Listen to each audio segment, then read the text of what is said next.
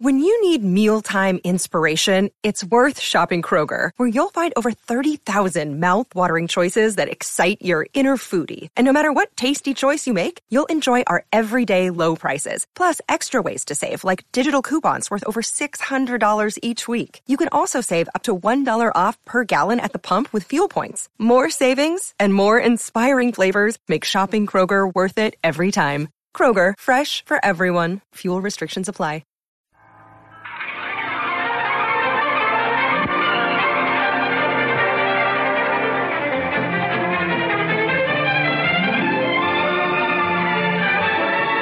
You are looking at a remarkable idea. An idea that has intrigued and attracted and literally thrilled thousands upon thousands of men, women, and children. And you, my friends, are about to witness this idea become a reality. For this is the story of the miracle sea in the desert. Michael Deacon. Michael Deacon.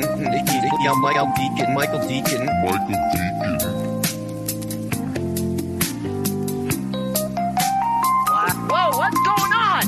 Somebody in my house right now?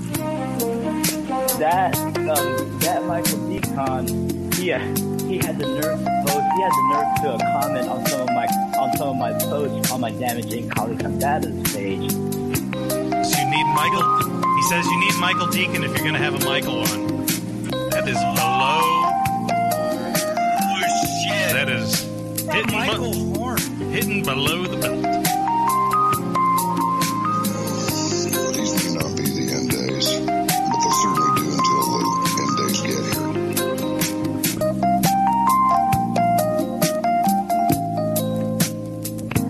I had girlfriends who used to say out loud to me, "You're a woman, aren't you?"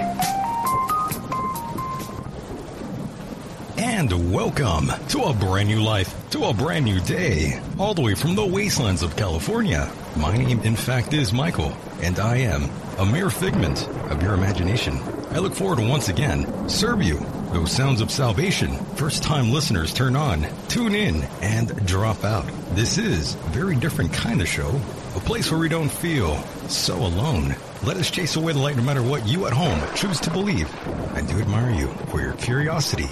In a moment, I'll be joined by two familiar faces, but first up is Marshall Masters. He is a former CNN Science Features news producer, freelance writer, television analyst, and the publisher of Yow USA. He has been researching Earth changes and Nibiru flyby-related topics, including sustainable survival communities, catastrophic crop circles, impact events, and, of course, future technologies. And, of course, after the break, I'll be joined by Mr. Mike Rogers for another update. Thank you, ladies and gentlemen, for allowing me into your hearts and into your minds. Here we are again on a night like this. And don't forget, you too can get involved. Your phone calls are always welcome, folks. That number is 760-332-8724. Don't be shy. 760-332-8724. Now let's get down to brass tacks and bring in Mr. Marshall Masters, wherever he may be. And Marshall, are you alive out there? Absolutely. We're in dark California. Oh, yes. And of course, you are feeling the wrath of what's going on out there in Northern California and some places here in Southern California. Marshall, explain. Well, for those of you outside the country, I can tell you that if you're in Sacramento or San Francisco, you're amongst the people who caused the problem, and guess what? You don't have to suffer the consequences. It's for everybody else that's out, up, out in the rural areas. And wow, this one's 2 million. They're saying it could be up to 4 days. This is our third voluntary cutoff in a 30-day period of time. And the first time it happened was pretty new, and people just didn't know what to make of it. It's always been, we're a first world nation. And so the power is always on unless there's a darn good reason, and it'll come back up as soon as possible. The voluntary cutoffs, and they were saying we don't want anybody is going to be hurt. Well, there's a big fire and they've done a cutoff and people are dying in that fire. They're not dying because of the electrical lines. And this is what happens. It's California. And PG&E, we understand out here, PG&E is torturing for the people out in the countryside. The only folks that you're going to see that are saying this is a good idea are in towns that have power. Out in the countryside, the general prevailing view is this is politics. By the way, Marshall, it's 2.5 million customers who will have no power. Yes, sir. Yeah. Wow. Yeah. And this is going to be the worst of the three so far. And so we're really, I had to hunker in and, I've got a big old marine battery to keep everything going. But it's still very disruptive for everybody else. And it's quite predictable after PG&E got hit with a $11 billion settlement or judgment from the courts and put them into bankruptcy. So we all understand what's going on out in the rural areas where we are being affected. People tend to see this as PG&E is trying to say to the government, if you're going to sue us into the ground, you're not going to have power. And so it's a political message. Nobody's really buying the safety issue right now. It's not. This is more a case of the state has really been remiss in doing forest management. I mean, the reason why we have these terrible fires is there's so much fuel on the ground. And it's because there is so much political obstruction in the state to doing anything else. The money has always been there. Congress has allocated the money that this shouldn't have happened. I think they start chasing the money. They're going to see that California took the money that was supposed to be for forest management and shunted that off into different programs and, frankly, into people's pockets. So there's a huge political scandal that's going to fall out of this. For PG&E, welcome to the third world is the only way I can say it. I don't care why the power goes down voluntarily, but if you have to voluntarily take down power, there's something political going on, because with proper management, with proper leadership, the correct funding, you shouldn't have these problems. I mean, think about it. PG&E has been dealing with seasonal high winds ever since it became a corporation. All of a sudden, it's a problem now. Why? Because there's so much fuel on the ground. And so the upshot for people that are in the blackout, the ones that are really getting the huge surprise are the ones that have got the solar panels on their homes, but they're called grid tied. And you can either be independent with your solar panels and you have batteries and inverters, necessary equipment to take care of yourself. But all of the special programs that are offered and subsidies and special deals and, oh my gosh, you're going to save money. And what happens is somebody gets a right to put solar panels up on the roof of your house, and that goes straight to the power company. You don't get any of that. And so if the grid goes down and you're grid tied, you go down, because the reason why these grid tied systems are so affordable is that they don't have to buy the inverters and the battery systems and whatnot that are necessary to have a full independent system. So they cut the corners there. And what happens is essentially is that the grid, PG&E, fulfills that role that you'd normally have with an independent system, where PG&E is handling power storage essentially, and by giving you continuous power, and they're also managing the power levels and all of that. And people will now begin to appreciate the power grid and, of course, telecommunications as well, Marshall. Most of these people now that are facing these issues, it makes everyone realize how dependent we are upon the power grids and the communication networks for every aspect of our lives, really. It really is, but I'm going to share with you something that is really, I wouldn't have seen it coming. You know, usually when you have a blackout, it's like in your neighborhood or a transformer, a couple of houses go dark, whatever. With this, PG&E is taking down hundreds of square miles, all right? They have all these lines that branch in, and they just shut down all the lines. And so there's nobody with electricity within 50 miles of me any which way, except in a few spots. The result is that all of a sudden the world becomes blissfully quiet. And at first it was so odd. I have to say it was the first, when the first blackout hit, they did it at 4:00 in the morning. And yeah, I woke up and I sensed there was something very different in the world, very strange.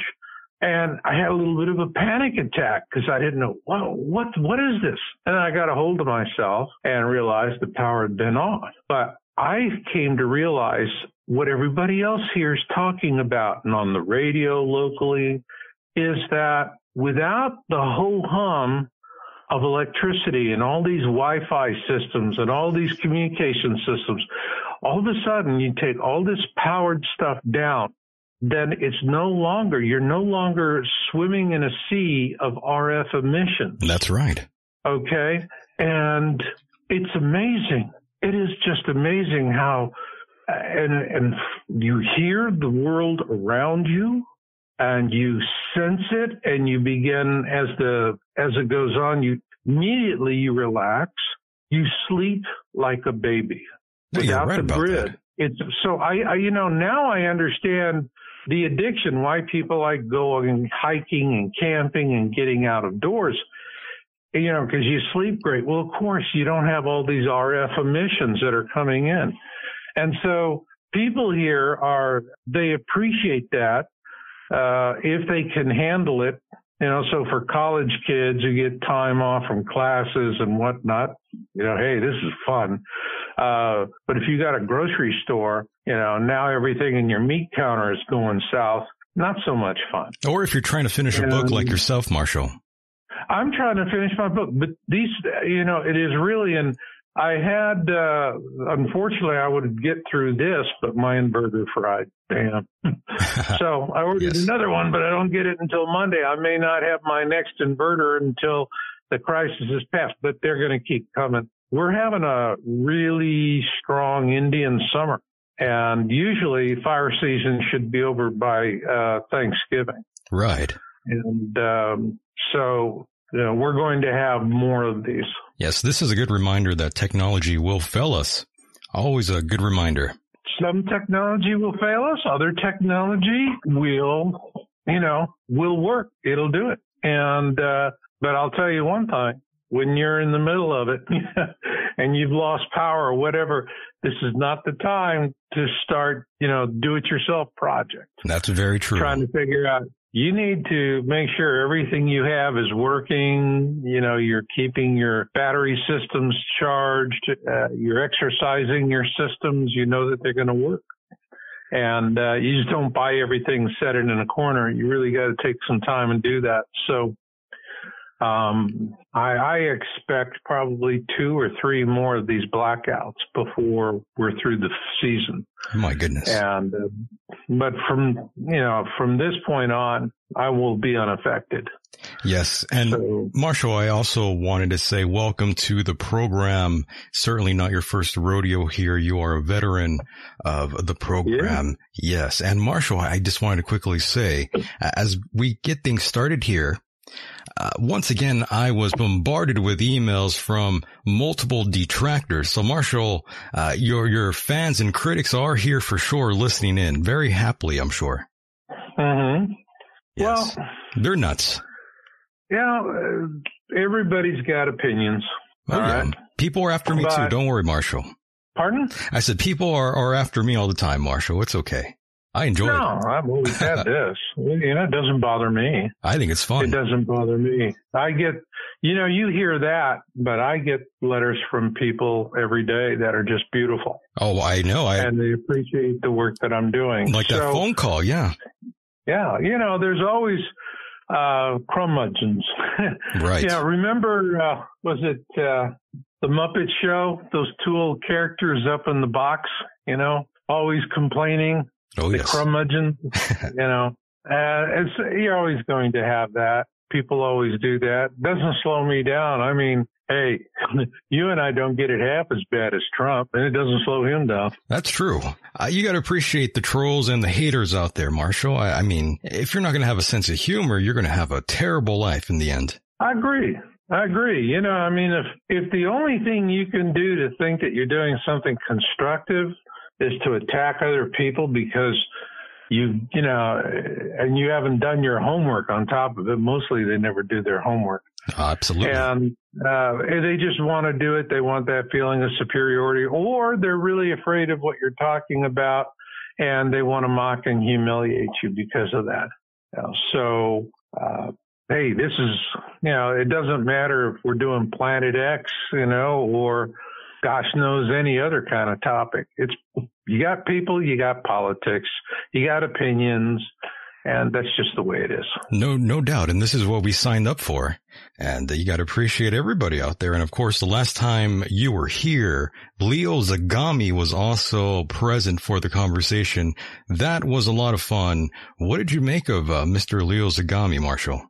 Oh, I like him. He's colorful. Me too. Yeah. And, you know, with what's happening with the church, and there were a lot of interesting insights. And so, that was a fun show. It turned out to be pretty interesting, actually.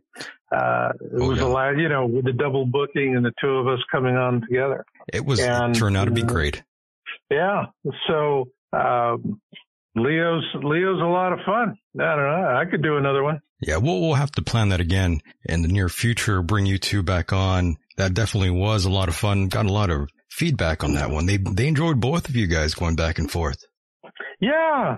We had it was a good. It was very different viewpoints, but sometimes we were similar. The way we came at things from different sides of it, we would see completely different aspects of the same issue. So I think that was the thing that people liked. Leo's a good guy, and yeah, it was a fun show. I haven't been doing as much interviews lately. This is probably my first one I've done in 3 or 4 weeks, because right now I'm working on my next book, and that's it. I'm in my man cave authoring mode. Perfect. But, you know, I enjoy doing shows with you so much. You say, hey, come on. Oh, yeah, let's go have fun with Michael. Definitely. And Marshall, as we get things kicked off even further here, for those that are new in attendance, I definitely wanted you to sort of just talk about a little bit about yourself very briefly. Just a quick rundown. Well, sure. I have been, since 1999, publishing YOWUSA.com, and been following space threats or changes, a number of topics. And I tend to favor coming at things with more of a scientific approach and less speculation and more data. If you visit my site, YOWUSA, also marshallmasters.com, and I'm publishing my science series, and we're tracking 2 data sets. And this is empirical data. This is hard science data on observed fireballs and earthquakes of all magnitude. Since January 2013, these 2 data sets have been upticking sharply and have increased by a factor of 10 since January 1. And it just keeps accelerating. We just keep breaking new records for the number of fireballs observed and the number of earthquakes of all magnitude. And one of the things we've just picked up recently now is we're tracking a 3rd data set, which we call very large earthquake swarms. And there we're tracking 3 particular swarm regions on the western U.S. side. And that will be China Lake, Northwest Territory, and Alaska. And we're tracking the swarming activity there. If you go on the site, I think it's Article 43, and this is on the VLE swarms. We really get into the statistical numbers. When you look at the 3D charts, you actually can see a wave forming a pattern forming just in the statistical rendering of 3D. And what we're saying is that the data that we have in our sets, and we're just doing 3 regions that we're tracking, just these 3. A 4th one we also track, which is Hawaii. Hawaii was the biggest on record so far. That was in 2018, June, July. And then we had China Lake and Northwest Territory in Alaska this year.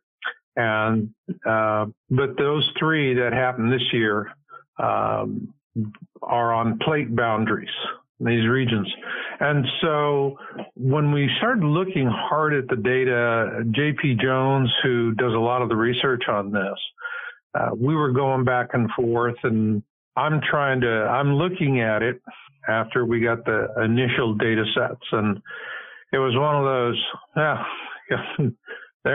this ain't beautiful. This is so ugly only a mother could love it, and I wouldn't want to meet the mother. And,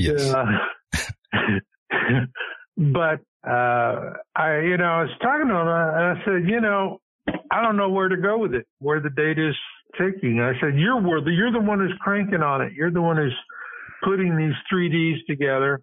Just a hunch. What? Throw me a bone, anything. And JP just says, well, this may be kind of speculative. J.P. Jones, if you knew him, he wears belts and suspenders. So when he says speculative, I mean,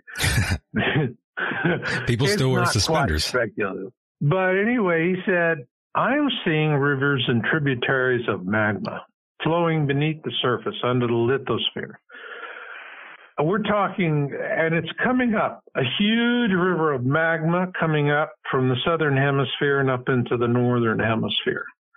And with a tributary system, if you have like the Mississippi and its river tributaries, you have ponds, lakes, streams, all of these bodies of waters, places where water pools up and pushes through. Well, magma is a fluid. Why should it be any different? And so what we're thinking, and the reason why we're tracking these particular 3 VLE swarm regions, is that when we analyze it, we really said, okay, if we have these rivers of magma, they're flowing at the plate boundaries where there's going to be the opportunity for them to flow. And they could be considerable in size. And a swarm would be the result of a blockage. All right. And, like, for example, you get a blockage in an artery, you get a heart attack. Doctor goes in and they put in a stent and they open that up and they open up the blockage. And nature, it could be something where China Lake, it just simply, there was a major blockage and it had to clear. And China Lake, for me, is really the concern because China Lake is not that far from the Long Valley Caldera, which is a supervolcano. It's got a single magma chamber, and it's not displacing. It's just growing in size. And so that's a concern. The Northwest Territory, it's following along the coast, pretty much along the Cascadia subduction zone. And then up in Alaska in the usual areas. The interesting thing about Alaska swarms, and this is one of the reasons why we felt that it was a tributary system, that Alaska could be at the end of that system. It could be the very end of that system because the swarming activity tapers off much faster in Alaska than it does in the other territories that we're tracking.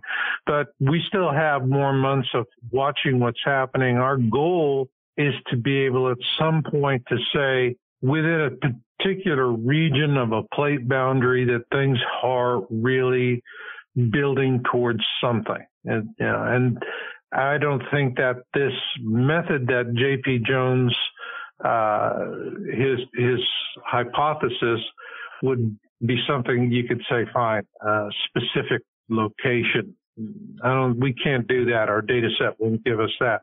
But we sure can data mine the database for a particular region. And that's what we're doing. And so it's all getting, there's no good news. It seems like it. It just keeps, it's just bad getting worse. It definitely seems that way, Marshall. Pardon? I said it definitely seems that way. Yeah, it is. My big concern is, what's going to come out of the sky right now. And we're seeing all of this huge activity with fireballs. Now we're having impactors that are being reported. We're seeing more overseas reports of fireballs. This is, getting more intense. And also, if you notice, you'll see more news stories. For example, $16 million all of a sudden goes to the Arecibo telescope to start looking for impactors. I mean, whoa, that was big. For $16 million, you could build your own observatory and do that. And actually for a lot less, probably. And here, this money, it just goes into that facility. But they actually have the equipment and the capability to start looking now. You got to build something that takes a few years. If you need to see what's happening now, you see it. So that was something that really tipped me off that we're having more of an impact threat. I think that meteorite showers, as a result of the incoming Planet X system, the Bible even warns about that. And I can tell you that in the book I'm writing right now, Win-Win Survival Communities, this is about how to design a shelter that's affordable, that people can do themselves, and structure it in a simple way so that it will defend you against an impactive event of a 100-pound stony meteorite, for example. And these are the kind, and feeding yourself and forming community and how you're going to organize all of that. So my interest right now, I'm just not interested in proving Planet X to anybody. By this point, you get it or you don't get it. Yes. I saw it last year with my own two eyes, and when I did, it just changed everything, changed my whole schedule, it changed the way I organized my life. And I knew that right now we have a few years, there's a window of opportunity, and people need a plan for creating viable survival communities of 100 to 150 people. Yeah. Going out and building a bunker with corrugated pipe is fine to get you through a short-term thing, but if we're talking about a decade-long tribulation, a slow-motion train wreck, that's not going to be the best solution. You're going to have the ability to maintain a normal life and to continue producing fresh food no matter what's going on around you, whether there's earthquakes going on, volcanic eruptions, impact events, fires, floods. It's an all-hazard situation. So that's what my focus is on. And I've been working on this book for 5 years, flying all over the country, looking at different regions to look at the geology, the real estate market, all the different things. And it's really interesting when you're doing that there are places you would think, right on the money, go for there, like Northwest Montana up there by Kalispell. No, you don't want to go to Montana. You don't want to go to Kalispell. That's for darn sure whitefish. It's expensive and the people don't want you there because they've already got more preppers hanging around them than they know what to do with it. And, you see them driving around in these old pickup trucks with the camouflage paint jobs. And it's not, I can remember in Texas, we used to say Texas is the only state in the union where you see a Volvo with a gun rack. And we joke and laugh about that. It's seeing all these trucks running around with gun racks. I can see why the locals there just, want them gone. It's a little scary to have that around.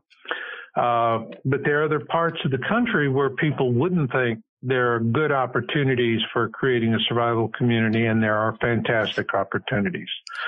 And so these are the kinds of things that, I do see people want to do something about it. And my strategy that I'm building the book around is that you form a church and you do it as a church, unaffiliated, independent church, and no religion. You just do a church. Church is a gathering of people to serve the will of God. A religion is an explanation. Legally, you don't have to have a religion to be a church. So why take the overhead? Let everybody have their own religion. It's a part of their heritage. Everybody comes together because you want to serve God.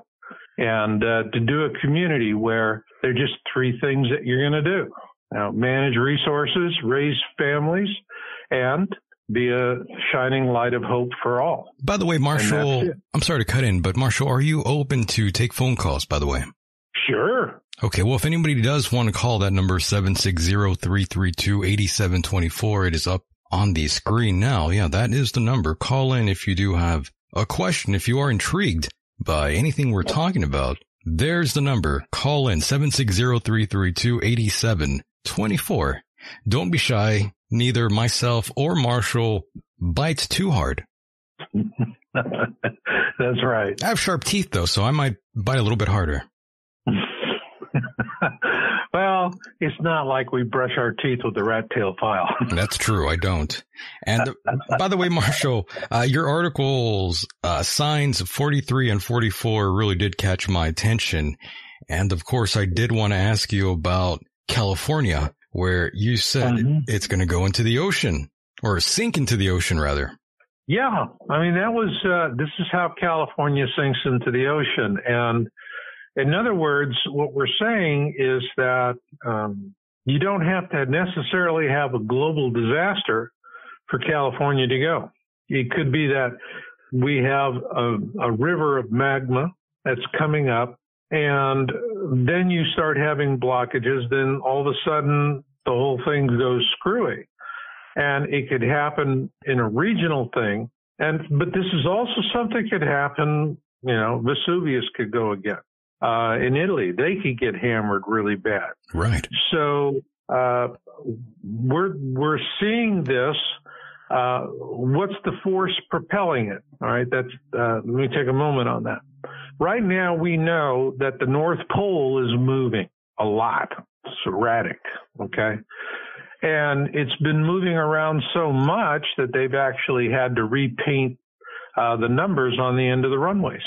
Because the runways, it could be a runway says, it's 120 degrees, and then all of a sudden, no, it's 125 or it's 130. All right. And this is going on, and we have a magnetic pole shift that's building. Now, these have been documented in geological history and magnetic pole shift where north and south flip, and the North Pole becomes the new South Pole. What they have determined in deep time geological is that this trend begins in the southern Atlantic, and there are regions in the southern Atlantic where it starts flipping, and the polarity starts there. So this is where it begins, is in the southern hemisphere, not in the northern hemisphere. And we're not saying it's increasing the amount of magma or increasing any aspect of it except for one, acceleration.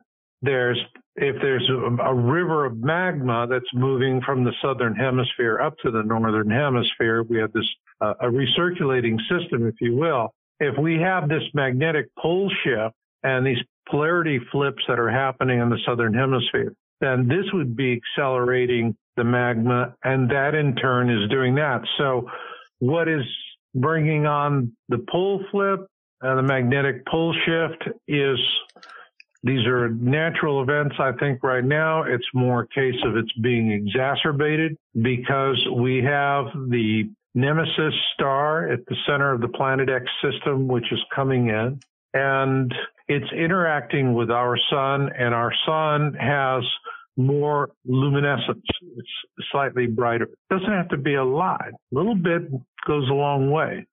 And it's this increasing luminance that's bringing all the radiation in the photons.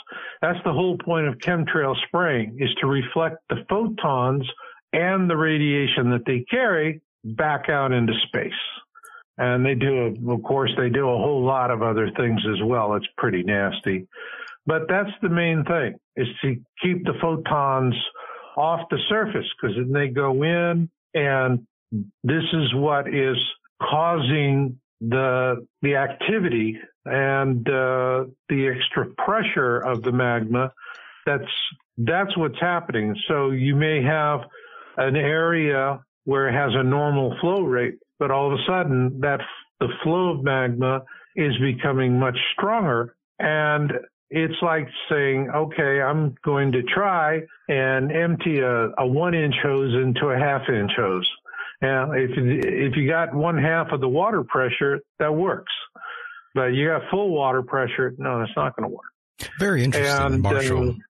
Pardon? I was just saying, very interesting. I do recall reading about the Earth's magnetic North Pole had drifted indeed, and it's caused a bit of concern for lots of scientists out there. And of course, the North Pole is moving from the Canadian Arctic towards Russia, last I remember. Mm-hmm. That is crazy stuff there. Yeah. I mean, it's all happening. So, things that I've been talking about for 20 years are happening. I'm sitting here in a blackout, and that's true. This blackout is, it's partly that it's much drier, and partly because political reasons and incompetence. So that creates a perfect storm situation. You take with natural plus stupid people, and you have these kind of things. But as California goes, so goes the rest of the nation. The question will be is if we start seeing voluntary cutoffs elsewhere. But if I were a young man right now living in California, oh, baby, I would get into the solar business. It pays good I'd go money. make a career there. I mean, there's a lot of people here that are really, now they look at PG&E, and it changes the whole metric, having your own solar versus using the utility. And the utility always had the advantage of, well, everyone understands it's going to be reliable. And if a storm takes it down, it probably would take you down. So it's not a big thing. But now with these voluntary cutoffs and reliability, people are, I'm seeing businesses, particularly the grocery stores, there are people that are, they're coming in with these huge generators like you see in construction projects. Yes, the power generators. And big power generators, and they want to keep their cases cool and like 1 or 2 registers open. Those things catch on fire. Yeah, those things catch on fire very easily. Those big industrial sized power generators, I recall having a few bands played down here in El Centro many, many moons ago, and acquiring these huge units myself at a very early age. I had no business being able to acquire such heavy machinery at such a young age, by the way. But those things do overheat and catch on fire very easily. Yeah. There's a lot of people who are saying that there's probably going to be people dying as a result of their medical devices aren't working. Oh, yeah. Or they wind up, their houses catch fire because of generators. There'll be injuries just from people having to cope with all of this that's going on. So, but still the same, this is not going to resolve anytime soon. They're already telling us here that this is going to be like this for the next 10 years. Wow. That is dark indeed. No pun intended.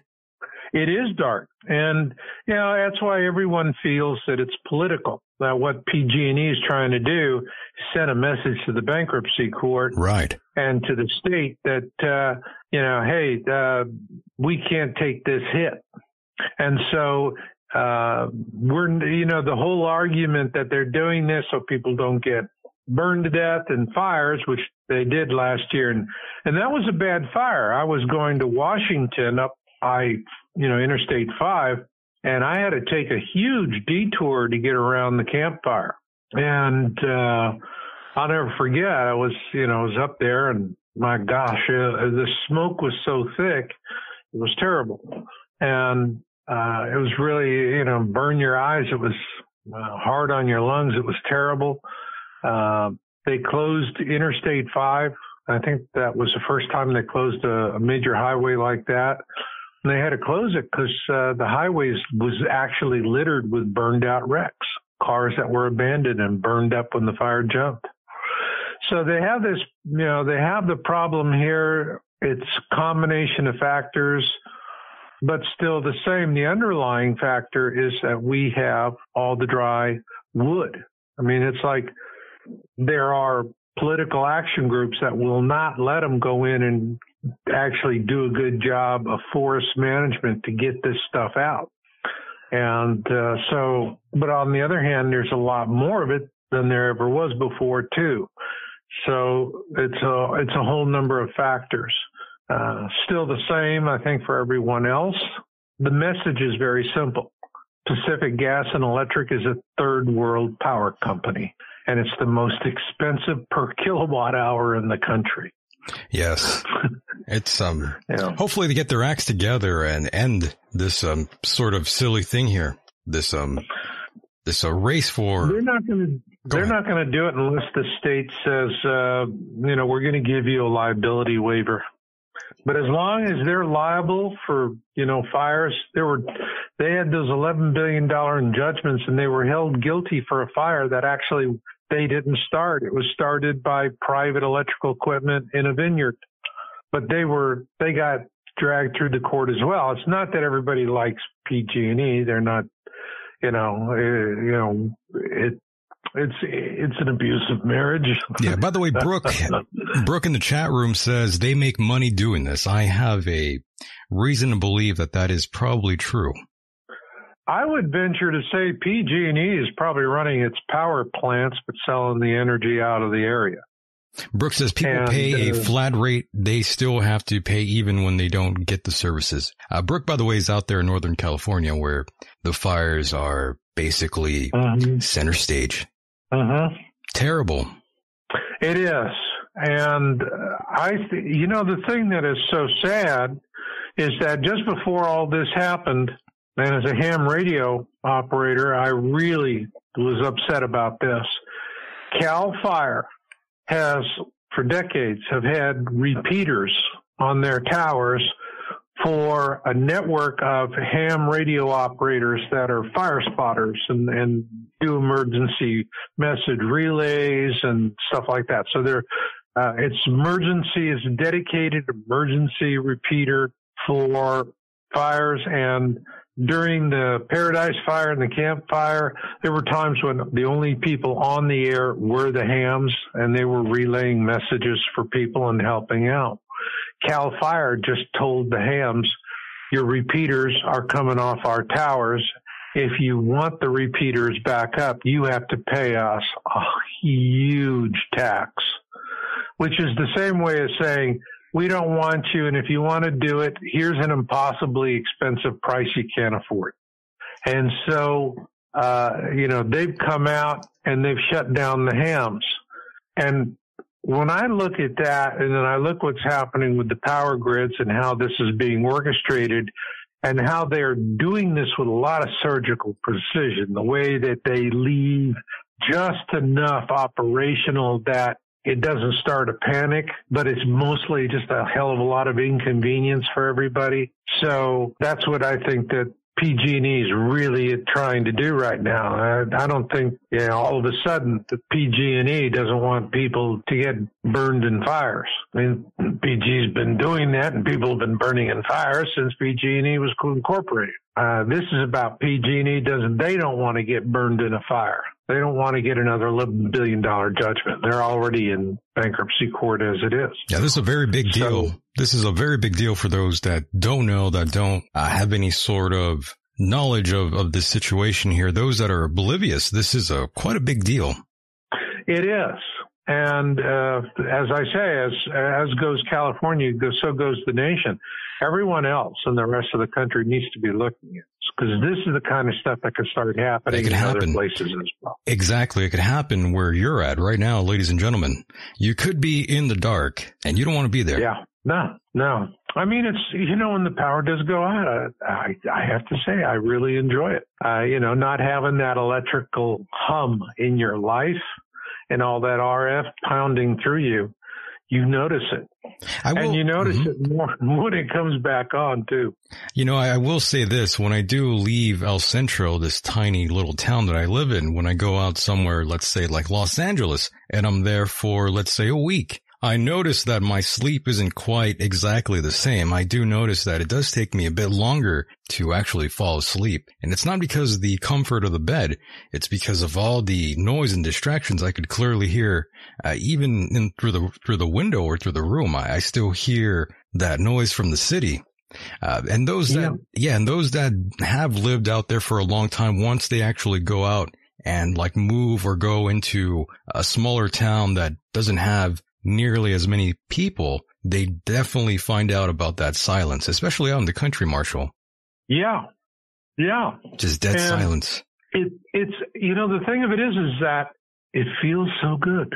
It really feels does. natural. Yeah. And it feels, at first though, it feels very alien because we're so used to having the electricity around us. But I think a helpful upshot is that when there is a collapse of the grid, initially, that the panic may not be as severe as people would say it's going to be, because I've been watching what happens when people hear. The power goes off, and it's kind of like anti-electronic Valium or something.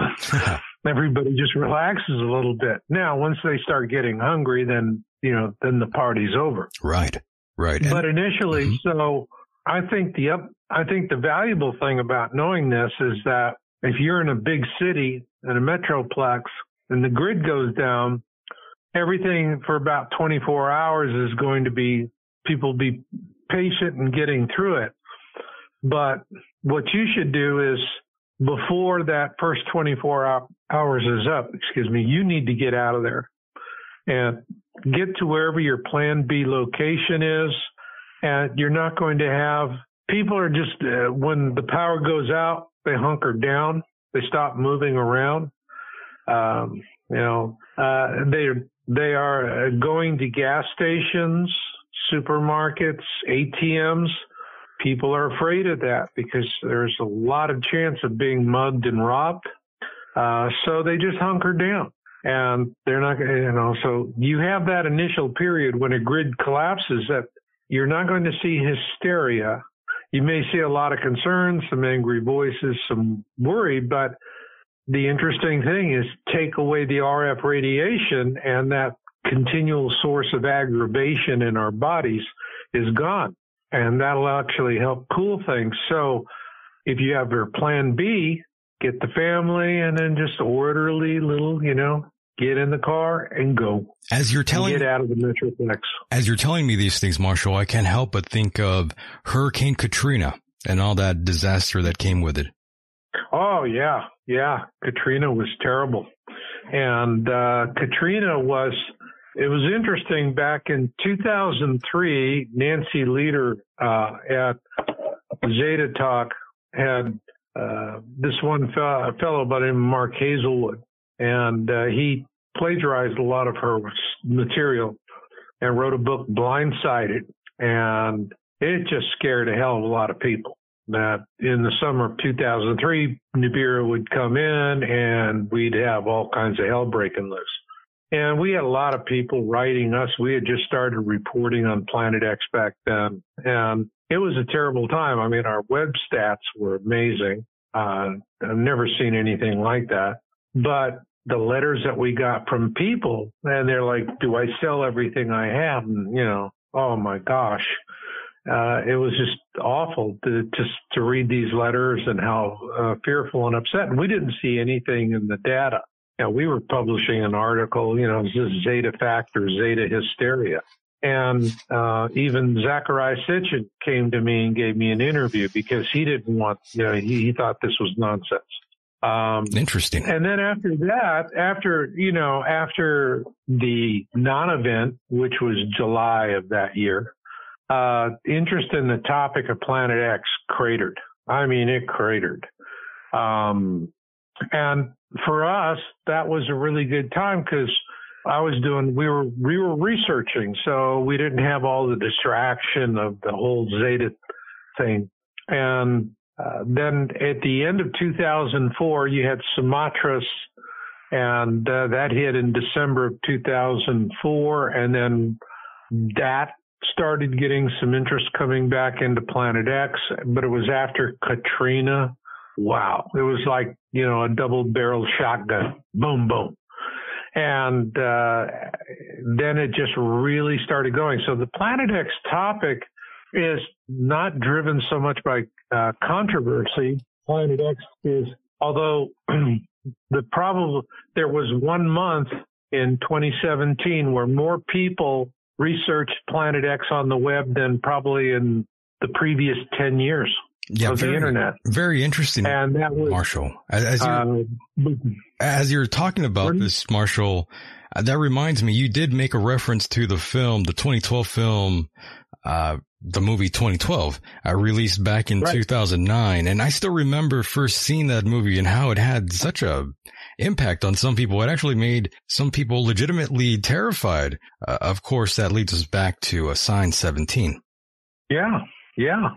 And it was the thing about 2012, Emmerich, there's a lot of eye candy, okay? Oh, yeah, of course. And, sitting there and you could have a conversation and talk to somebody in the car, with a God knows what magnitude where, the whole city's crumbling and coming apart. If you've ever been in a big earthquake like I have, you know that you're not going to have a conversation. But what I really liked most about 2012 was the way he accurately portrayed the elites. That was really cool. And because he showed them for exactly what they are, and they're hypocrites. And they made sure that they were the only ones who knew what was going to happen, and everyone else was like, you're going to die. Right. And they sentenced the world to death. They didn't even give people a chance to fight for their lives. And that's who they are. That's the way they work. And, he nailed it. He nailed it. Exactly who they are, how they operate, what they do. So if you want to see a picture of the elites, you look at 2012. The rest of it, it's eye candy. By the way, Marshall, I'm sorry to interrupt you yet again here so rudely. I have to ask you this. The chat room wants to know, where exactly are you? If you can say, that is. In Grass Valley? Okay. That's where he's at, boys and girls. Grass Valley, California right now. Yeah, people wanted to know. Like Brooke, she says, where in the world is Marshall San Diego? Well, Masters, but you get the point. Yeah. No, I'm out in the country.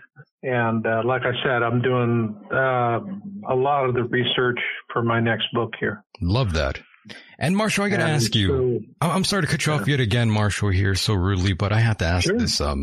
Since we are talking about all these scenarios, I have to ask you, since this is end of days here, what do you see in terms of this planet's sort of demise, and how would that demise be, and what is it going to be? Is it the sun, or are we going to have maybe an object from space hit us? What do you think is going to happen? I recall asking Lawrence Krauss this the last time I interviewed him, and I asked him what kind of end of day scenario we could possibly face, in other words, and I brought up the sun, and he wasn't really too into that theory. He doesn't think the sun is just going to take us all out.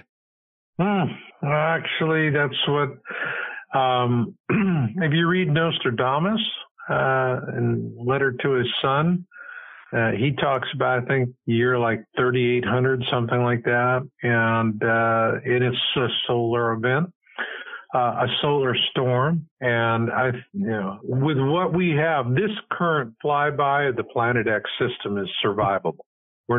It's not an end of life event with this. It is going to be a near extinction event for a lot of species, including us. We're going to get whittled down, but we will survive and we will rebuild, and then we will have time to get out to the stars.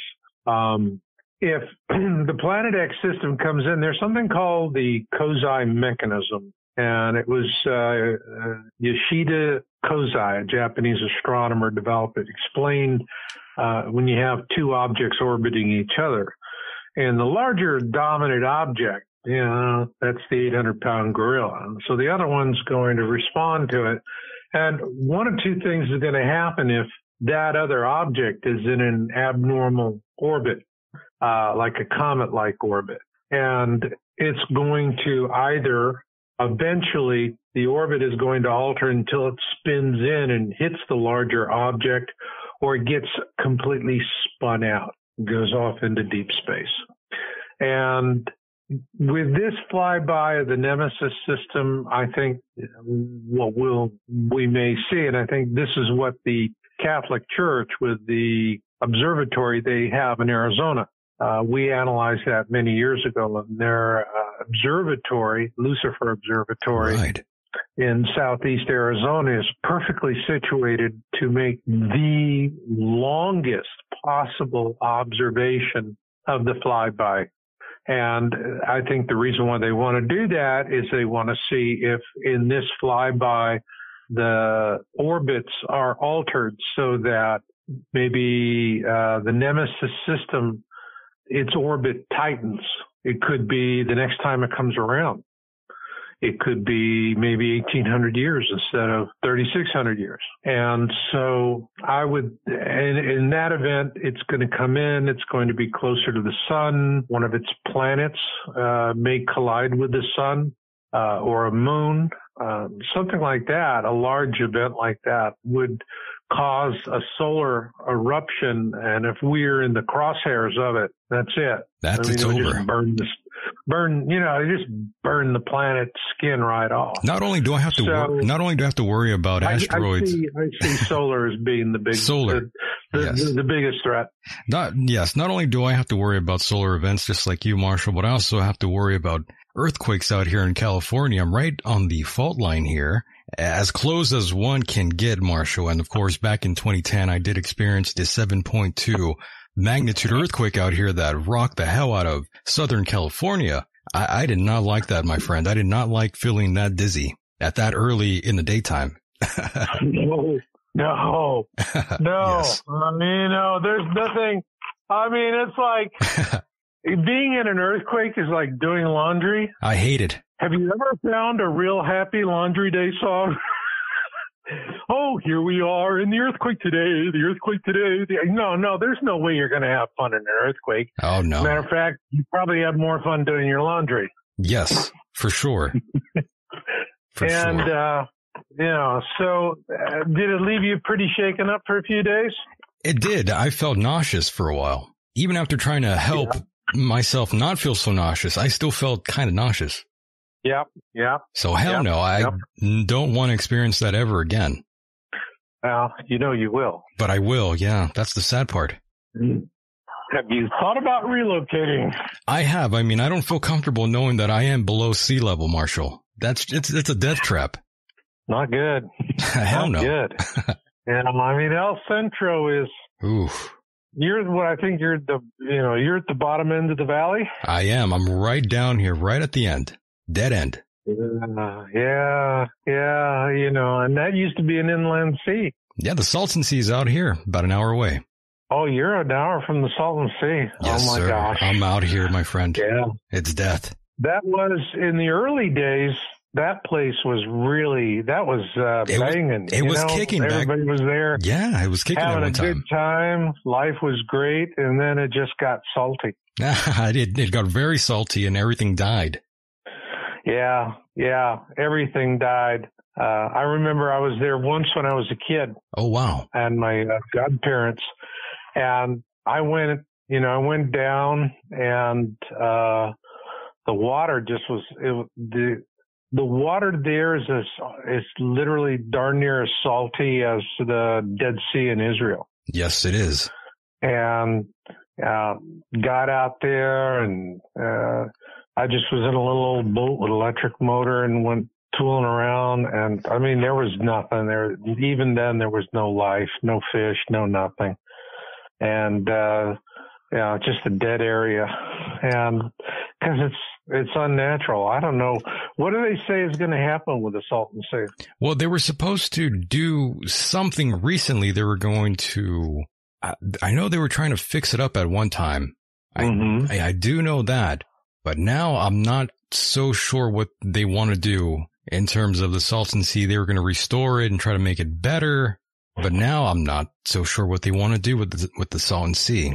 I know there was an article recently that came out a couple days ago, but I didn't get a chance to read it. But it says that the Imperial County Air Pollution Control Board says it's aware of the harmful dust and pollution at the Salton Sea and that it is harming Imperial County citizens. And I could have told you that way before they did, Marshall, that the pollution in the air out here and the crop dusting, of course, and not to mention the Salton Sea, that smell sometimes can drift all the way out here where I'm at. Oh. Yeah, terrible, right? Oh, man. You know, it's not good. We're not terribly good stewards of the earth. We're not, actually. We're destroying this earth, sadly. Yeah. You know, so we're harvesting the problems that we've sown. And I can tell you, looking at what's coming ahead in this year, I'm listening to a lot of farmers, and you have the big commercial growers. Yeah. And they're saying they're having different kind of problems. I mean, as long as they have 12 hours of sunlight, you know, they can grow anything anywhere because they just dump chemicals on it. Yep. But the problem that they're having now is that all the rains, they're getting where they're planting late. Well, you have different seeds that mature at different rates, and the best ones is 130 days to harvest, and that's going to give you your best corn, best yield, best price. Well, what happened was the rain started late, so instead of people having 130 days to grow their corn, they have 100 or 110 days. And if you have 130-day corn, that means you're harvesting it before it's really ready. That means, yeah, you can still sell it and get money for it, but you're going to take a hell of a beating. And the seed companies, Monsanto, had 90-day corn and 100-day corn, 110-day corn, whatever. But they have those seeds in reserve for what have been in the past cyclical fluctuations. No way were they prepared for what happened this last year. And so we had a lot of farmers that had to plant with what they had. And they planted 130-day corn and only had 100, 110 days to grow it before they harvested. So what we're going to see this year is going to be a certain degree of shortages and price increases. You'll notice things going up. We're right on an edge. The concern, and also I'm hearing feedback from what I call market gardeners. And these are people that are doing small operations that are highly profitable, labor intensive. And they're reporting that their yields are going down. And for the market gardeners, many of them are saying, I got to start growing indoors. And so they're setting up hothouses, and others are going to indoor where they're using LED and CFL lighting and stuff like that for raising their plants. And because some of this year was so disruptive that they've had a lot of crop loss. At this point, one commercial farmer that does 4,000 acres, and what I heard him saying was that there approximately this year is a 35% shortfall on the harvest. And the market is not pricing that in because they had a bumper crop from the year before. So there's a reserve. So they're going, it's a shortfall this year, but the reserve covers it. So we're neutral. And so we don't need to buy extra corn. Well, that whole market assumption is that this coming summer, this next season, things go back to usual. If they don't, if we have another 2018, another 2019, 2020, we go with the same pattern that we had in the last year. We're going to get caught with our pants down. And then you're going to start seeing shortages, real shortages. And you're also, something that'll be frustrating will be American crops are going to be sold overseas. And we're going to get stuck with high prices here. And when that happens, there's going to food security, or what you would call food sovereignty, is going to become a very public issue. Now, right now, you go into Safeway, everything you want, Kroger, whatever, everything you want, it's all stacked up. Right. But people have no idea how fragile it is. When in 98, I was working on Y2K for Hewlett Packard. And the thing about Y2K was that you had guys like Bill O'Reilly who didn't, everything he knew about computers, if it were dynamite, he couldn't crack a fingernail. And guys just dumbass telling everybody, well, Microsoft fixed it. I got the patch. Why is everyone hysterical? And it was because there were a lot of people with legacy systems that in major corporations, and if they went down, their competitors would eat their lunch. And the thing is that if you go to the store and you buy a box of cornflakes, all right, by the time you have ordered, you sat down in the next morning and poured yourself a bowl of cornflakes and you're munching away. By that time, probably 10 or 15 computers have had a conversation about your transaction, and a truck is, someone in a warehouse is already loading a box of cornflakes to replace what you took off the shelf, because Kellogg's or anyone else, once they got short shelf space in a store, that's it. It's gold. They don't want to lose it. And so you have all these computers that talk to each other, and they're automating it. It's called supply chain management. Now, the reason why we have supply chain management with computers was before computers, food suppliers, warehouses, jobbers, and so forth had to keep a 90-day supply of food in the system because it was all manual. So it was kind of like a huge slinky, and you had to be able to compensate. And so you had a 90-day supply of food. Well, now with computers and it's all efficient, we don't have a 90-day supply of food. We have a 90-hour supply of food. That's it. There's just a few days. And so if you have a major shortage, if something like that happened in the 50s, it would have been a month before people would have seen a real impact. Whereas with us, it'll just be in a couple of days. And that's what people do not understand about this vulnerability, is that we really live on a knife's edge. And we're banking, the market is banking that the farmers are going to have another bumper year. So they're not factoring in a higher price that would command additional production, because they don't want to pay for that. They want their bonuses. They want to buy their kung fu dolls for their kids, right, whatever they want to do. But that's where we're going. So food insecurity is going to be it. We'll continue seeing more observation reports of Planet X, a lot more talk about it. But it's going to be food insecurity that is going to probably wake a lot of people up. I also, looking at the amount of fireball activity that we're tracking in our science articles, it's who knows how long it's going to be, but all we need is, one good event and where a lot of people die. And wow, that's going to change things. So, we're really going, Michael. Japan. We're creeping up. Right. We're creeping up on the dragon and sticking it in the tail, thinking we're clever. The dragon's going to wake up and roast us.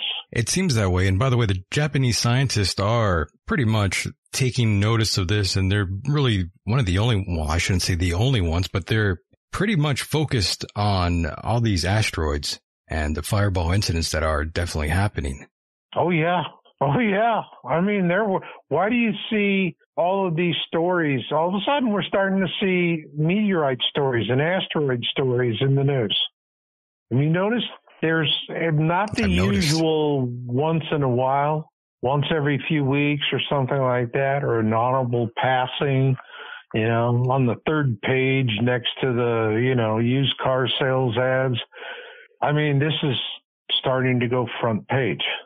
It's getting more position. Yeah. Because what the government's trying to do is they want to establish that they're talking about this threat and they're trying to do something so that when something does happen, they can say, well, we weren't asleep at the switch, but we couldn't see it coming either. And that's what they're going to say. Very, very interesting, Marshall. And of course, I wanted to move the focus just a little bit slightly here and switch gears. I also noticed you also have been keeping up with Q and 8chan, and it seems like the founder of the message board, I believe, is Frederick Brennan. He definitely doesn't want 8chan to resurface yet again, even though it kind of has come back, but still down yet again. They changed their name from 8chan to 8kun. And the founder, yes, he does not want this to come back. And the reason behind it is QAnon. I definitely want your take on the owner and his thoughts and opinions, and your take on this, Marshall. Well, if they're going to come back and what they're doing right now, and I've been tracking 8chan. 8chan I followed it in a move. The domain name was never canceled. All of that was nonsense. What happened was he didn't lose his hosting company. The Worldwide Consortium did not remove his domain name. Nobody did anything to him. It was a progressive business owner, and with I believe it was Cloudflare. This is a company that gives you security services as a buffer. You don't have denial of service attacks. And so what happened was they were deplatformed from their security provider. And what they're doing now is they're bringing it back so that they don't need a third-party service to do that. They'll be able to do it themselves. And once they're operating, it takes time. This is a major effort. Right.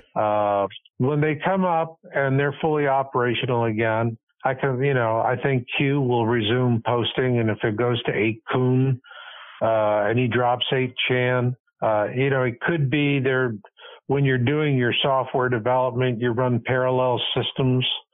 That may be doing something, but I've been tracking them, and they're operational, and they're putting in a very impressive security service.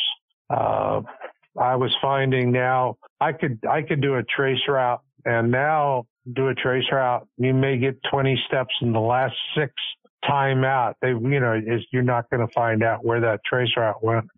So they're working to get it hid. I see Q coming back. I also see this.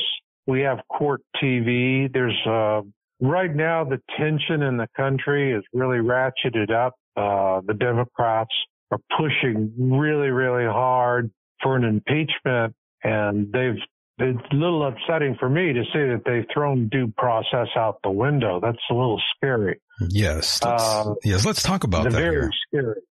I definitely want to get into that with you here, the political spectrum. But before we do, I just want to quickly mention that back in August, that's when 8chan was set offline in the wake of the El Paso Walmart shooting, if you can remember. And of course, the suspect, of course, was that conducted the massacre. He posted like a 4-page rant, if I recall that correctly, ladies and gentlemen. And wow, that definitely caught everyone's attention. And of course, I have to say, in reference to guns, we've seen an alarming rate of mass shootings in this nation, not just school shootings, but in general. Gun violence statistics across the United States, Marshall, are insanely high.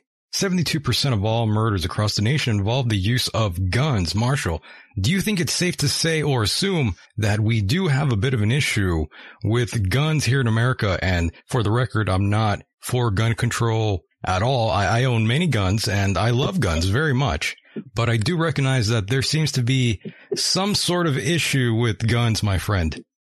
Well, more people die in car wrecks. So you're going to outlaw cars? I had a feeling you were going to say that. People are going to, if you take their guns away, they'll kill each other with knives. With take another their knives true. away, they'll use hammers. Right. If people are going to kill, they're going to kill.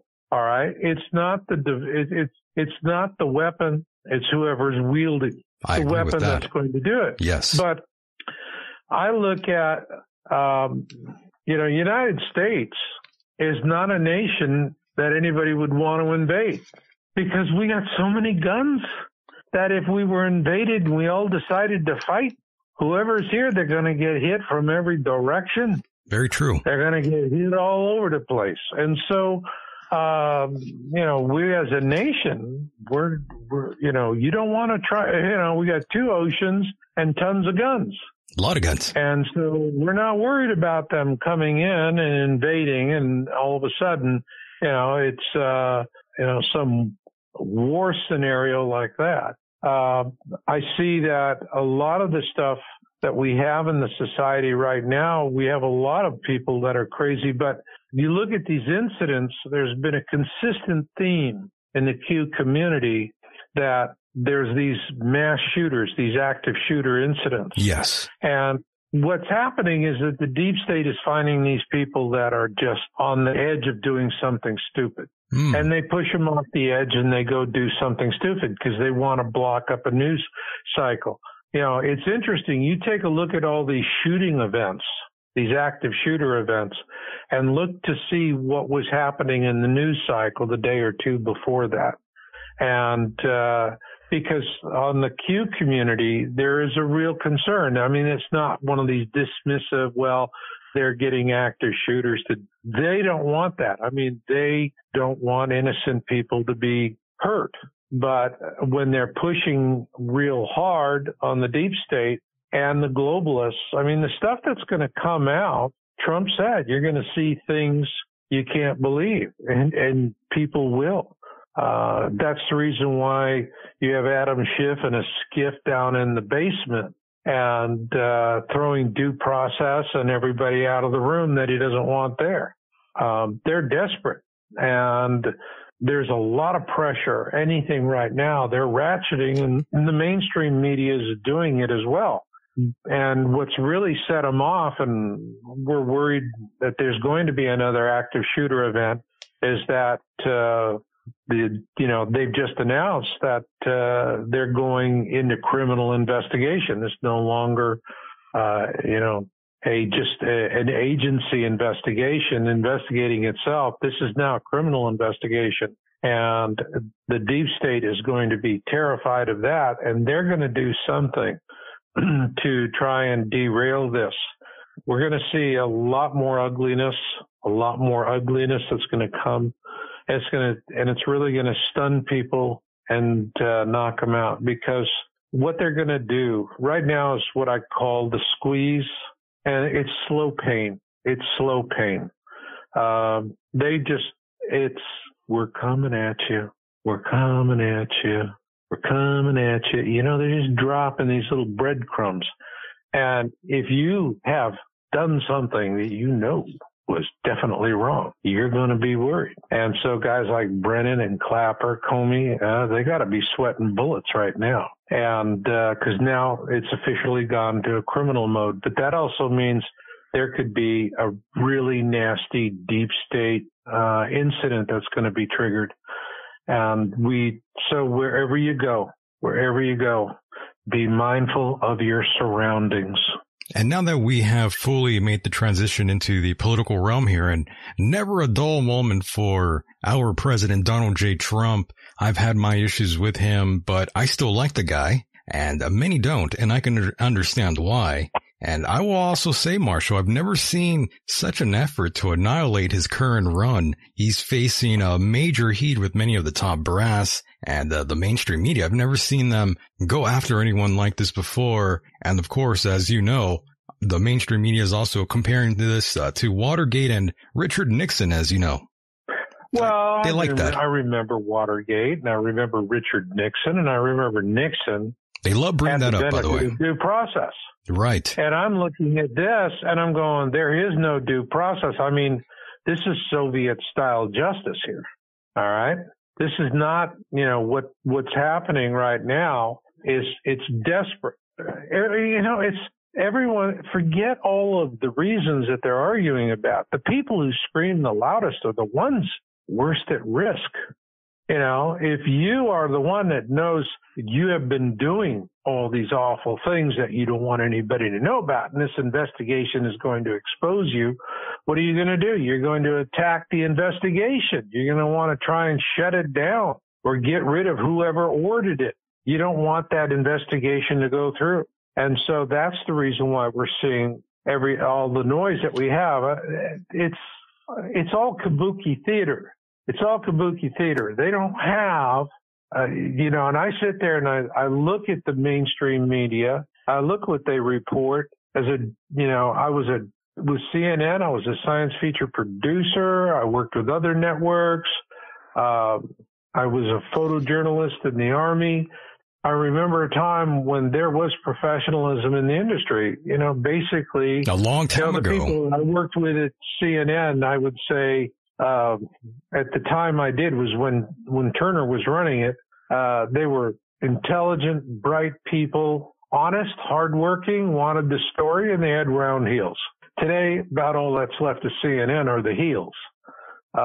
Yes. It pains me to turn on and look at it. It just pains me to look at it because it's like invasion of the body snatchers. They left the canons of good journalism and ethics. Man, they just left it. Everybody just picks up the 4 a.m. talking points and they go. And you read articles, and the articles have these salacious, glaring headlines. And then you read the article, and it's a nothing burger. Yeah, that's the clickbait, as they call it online. Yeah, right. It's clickbait. And I mean, it's like, girl, remember what Lincoln said? You can fool all the people all the time, or some of the people all the time, but not all of the people all the time. That's right. I just look at this and it's really sad, but what's going to come next? All of this stuff. First off, in order to get an impeachment, you have to have law and facts. Okay? They don't have it. There's an old saying in the legal profession. If the law's on your side, pound the law. If the law's not on the side, but the facts are on your side, pound the facts. If the law nor the facts are on your side, pound the table. And what we see right now is a lot of table pounding. They don't have facts. They don't have law. That's the reason why they're in a skiff and doing, Soviet-style secret hearings. The reason why a whistleblower, starts a huge scandal and all of a sudden we're not allowed to know who the whistleblower is. That's a little unusual, in my opinion, as well. Yeah, well, it's all a setup. In other words, it's what they're trying to do is create an emotional stampede to do it. But I'd like to see the Democrats vote for impeachment, and I'd like to see the Senate go to a full trial. That might happen. Because if this went to a full trial in the Senate, it would be the end of the Democrat Party. It just might happen, though, Marshall. Never know. It might. See, the thing of it is, the Democrats don't want that. If they wanted that, they would already voted and put articles of impeachment and sent it over to the House. I remember with Clinton and watching, how they did that. Well, let's be honest here. They don't want that. What they want is they want to be able to have the smear factor. Yes. But you mentioned Bill Clinton. They don't want to have to make good their brags because they can't. But if it goes to a Senate trial, right, it will be incredibly, utterly, because in a Senate trial, the president would have the ability to really take them to task. There would be due process. They could subpoena information, discovery. There's a lot. He can put on a real defense. The president right now can't put on a defense. you don't have impeachment has been voted. You don't have a legitimate process. So what they're doing is Pelosi has set up a conversation about impeachment, which started the day he came down the elevator. But she has set it up so that they don't have to, the Democrats don't have to go where they don't want it to go. They don't want it to go to an full impeachment hearing in the Senate. They don't want a Senate trial because they're going to get bludgeoned. But what they want is they want to use this impeachment harassment to affect Trump's election numbers. If they felt that they had hard evidence, why haven't they just put it up for a vote and sent it to the Senate? Why is it they won't go to a vote? And there's, in other words, the manner in which they're doing it is raising questions. Now, do I think it is because it's just Democrats wanting power and Republicans and whatever? No, because they're Republicans that are joining this food fight, like Romney. What a piece of crap he is. Mitt Romney. You got to see how that guy made his riches. What did Mitt Romney say? Took perfectly good companies and destroyed them and wrecked them, and people lost their retirements. That's how he got rich. He's a scumbag. Romney is a real scumbag. I don't know why he got elected. Whoever, the people that elected him, man, everybody must have taken a collective stupid pill. Well, he's tied deep. That Romney, his family has deep ties. That's the problem. Yeah, they do. They do. In Mexico as well. But he's a globalist.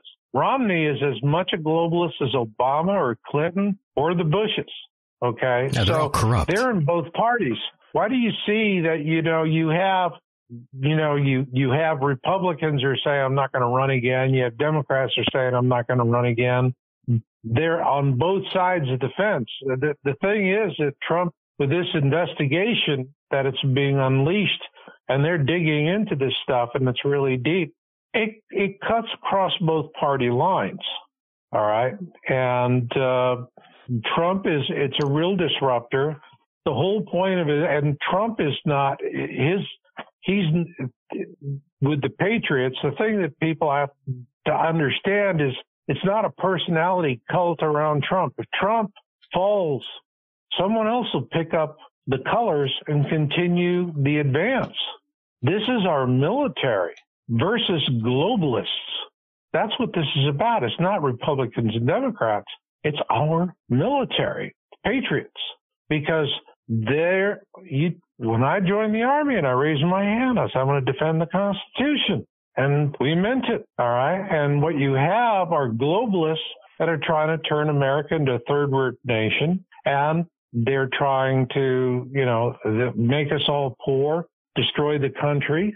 I mean, if you look at, we have this, half the country, it says America is garbage.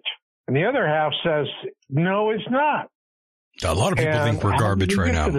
Yeah, most of the world thinks we are garbage right now, though. Yeah, I mean, and it's always been that way with us. There's all of this hate America first stuff. Well, if you want to destroy a country, a lot of haters. You got to have haters. Right. And so there has to be a lot. But all of this has been doing. The reason why they hate Trump so much is he's disrupting their plans. And what he's going to do is the real fight here is not who's sitting there controlling whatever in Washington. The real fight is the central bank. The central bank is global. It has tentacles everywhere. Central banks are in every country virtually. And it's all fiat crap money. It's worthless. And that's who they're really after. Because the adversity, the difficulty that we have in our lives is there. I mean, they can say, yeah, the economy's been better than it's ever been before. But there's more credit card debt than ever before. There's more student debt than ever before. The country's in a hawk up to its ass in debt every which way because we're sitting there having to borrow fiat currency. So this really, what's happening right now is the Patriots. These are people that they believe in the Constitution. They're true conservatives. And they're looking at the globalists and how they came in and what they did. The Obama administration was corrupt. This is what people are going to learn. they're going to see the corruption. They're going to see Clinton's corruption. They're going to see how we were sold out. And all of this was triggered, all of this in the final analysis. When did this begin? When did the Patriots decide enough was enough? And that was when it was, okay, we're going to take you on, was Benghazi. Benghazi is where this all started. And it was after that they just said, okay, we have to do something, because all Benghazi was, it was one of Hillary Clinton's Fast and Furious deals that went south. You know, she said it was a YouTube video that got everybody angry. I was like, that's so lame. Where'd they get that? Must have run out of ideas. That's what set it off, and those people died. And for the military, it was like, it was your scandal, but it was our people. And that was the line in the sand, was Benghazi. And Marshall, and then after that, Trump was just someone that was recruited, and by who's really controlling things. Trump was recruited. He's the figurehead, but they could have gotten somebody else, and they're going to be just as tough. Whoever follows in after Trump is going to be just as tough. Interesting take on that. And Marshall, I did want to ask you, you brought up Bill Clinton for a moment here. I just want to get your opinion on his run at president and compare it to Donald Trump. Which one do you think has the best run so far? This is an easy one. Trump. I mean, you think Trump so? is, I look at this, the reason why I got into this, I mean, if you guys look at Yao's or whatever you're saying, really, you know, when I first started, I was doing some politics, and then I just quit doing it. But now I follow it because it's directly related to what's happening with Planet X that's coming and who's in power when it gets here. And that to me is really important. And if I want to compare, for example, Obama to Trump, now, there was, back around 2000, the EMP Commission was formed by Congress, and they did an analysis. And in hearings before Congress, it said that if the power grid in the nation failed, 9 out of 10 Americans will die. This is our tax dollars at work telling us the truth. And they said it would be about $5 billion to protect the grid from EMP attacks. That's it. $5 billion, cost of defense. And we wouldn't have to worry about 9 out of 10 Americans dying.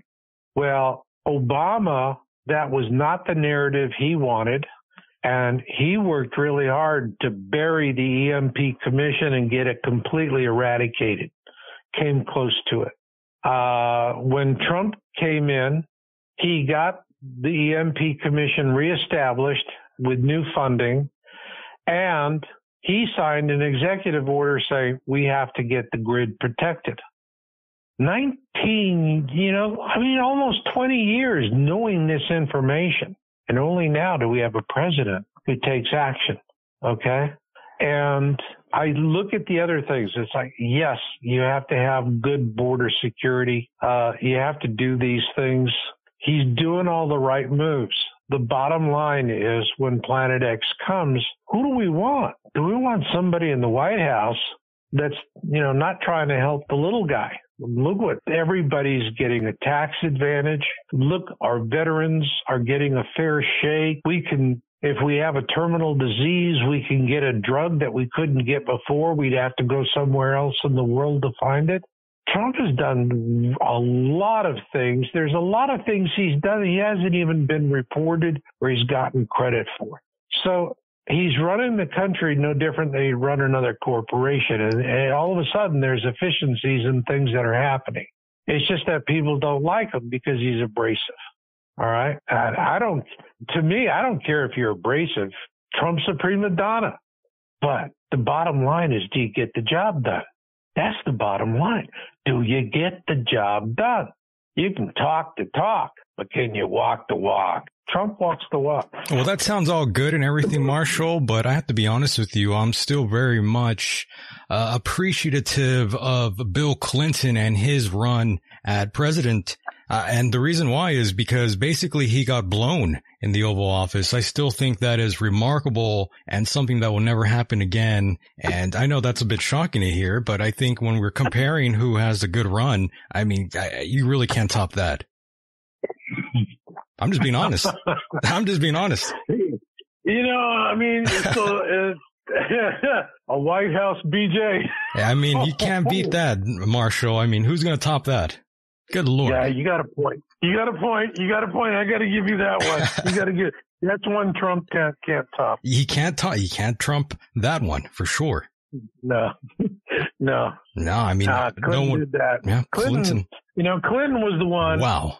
Who got China in the WTO and told us all kinds of wonderful good things. And look what we have now. And it was Bush before him that got us into NAFTA. Did you really? By the way, do you not like George Bush, by the way, Jr.? I didn't like Bush. I didn't like Bush. I didn't like either Bush. I didn't like Bush. I didn't like either Bush. I didn't like Clinton. I didn't like Obama. And I didn't like him as president, and I despised him. Obama was likable, but his policies... I wasn't going to go out and do anything about it. Right, it's like, that's it. They won the election. There it is. Huh? I was just saying, Obama, he's a likable guy, but his policies, they were kind of nonsense at times. I got to be honest. Well, I remember when there was the big controversy about his birth certificate, and he put it on the White House. Right. And I downloaded it. Now, I'm a publisher, so I know Adobe Acrobat really well. I pulled it up, and I realized that I got it off the site, and it hadn't been flattened. It's a PDF is a layered document, okay? And so the fabrication on the birth certificate was the result of about 4 layers of information that were used to create what looked like a single document, but it was actually 4 layers where you had some original stuff, but then there was other things that were fill-ins to make it look good. And I knew immediately it was a fabrication, because if it's a layered document, that means if it's a scan of an original birth certificate, it's not a layered document. It's a single layer. But if you have fabricated a document, it's going to have multiple layers. And so I saw that his birth certificate had multiple layers. The White House took it down very quickly after that, and then they put up another one where they did flatten the layers and stuck it in a different site. So I don't, personally, I agree with Sheriff Joe. I don't think the guy was born in the United States. Well, he is from Kenya. Yeah. Yeah, I had done an interview with another gentleman by the name of, I'm forgetting his name now. It just slipped my mind.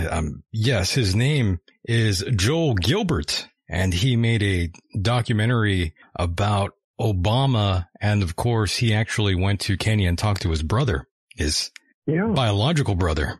And, his brother did not put over Obama, and he interviewed Malik Obama. And it's, President Obama, he was not very kind to the village or his family in the end. No. Shocking. No.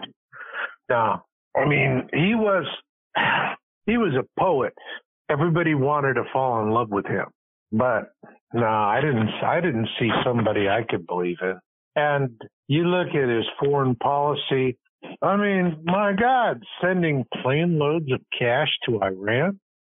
That was a bum deal that we got out of that.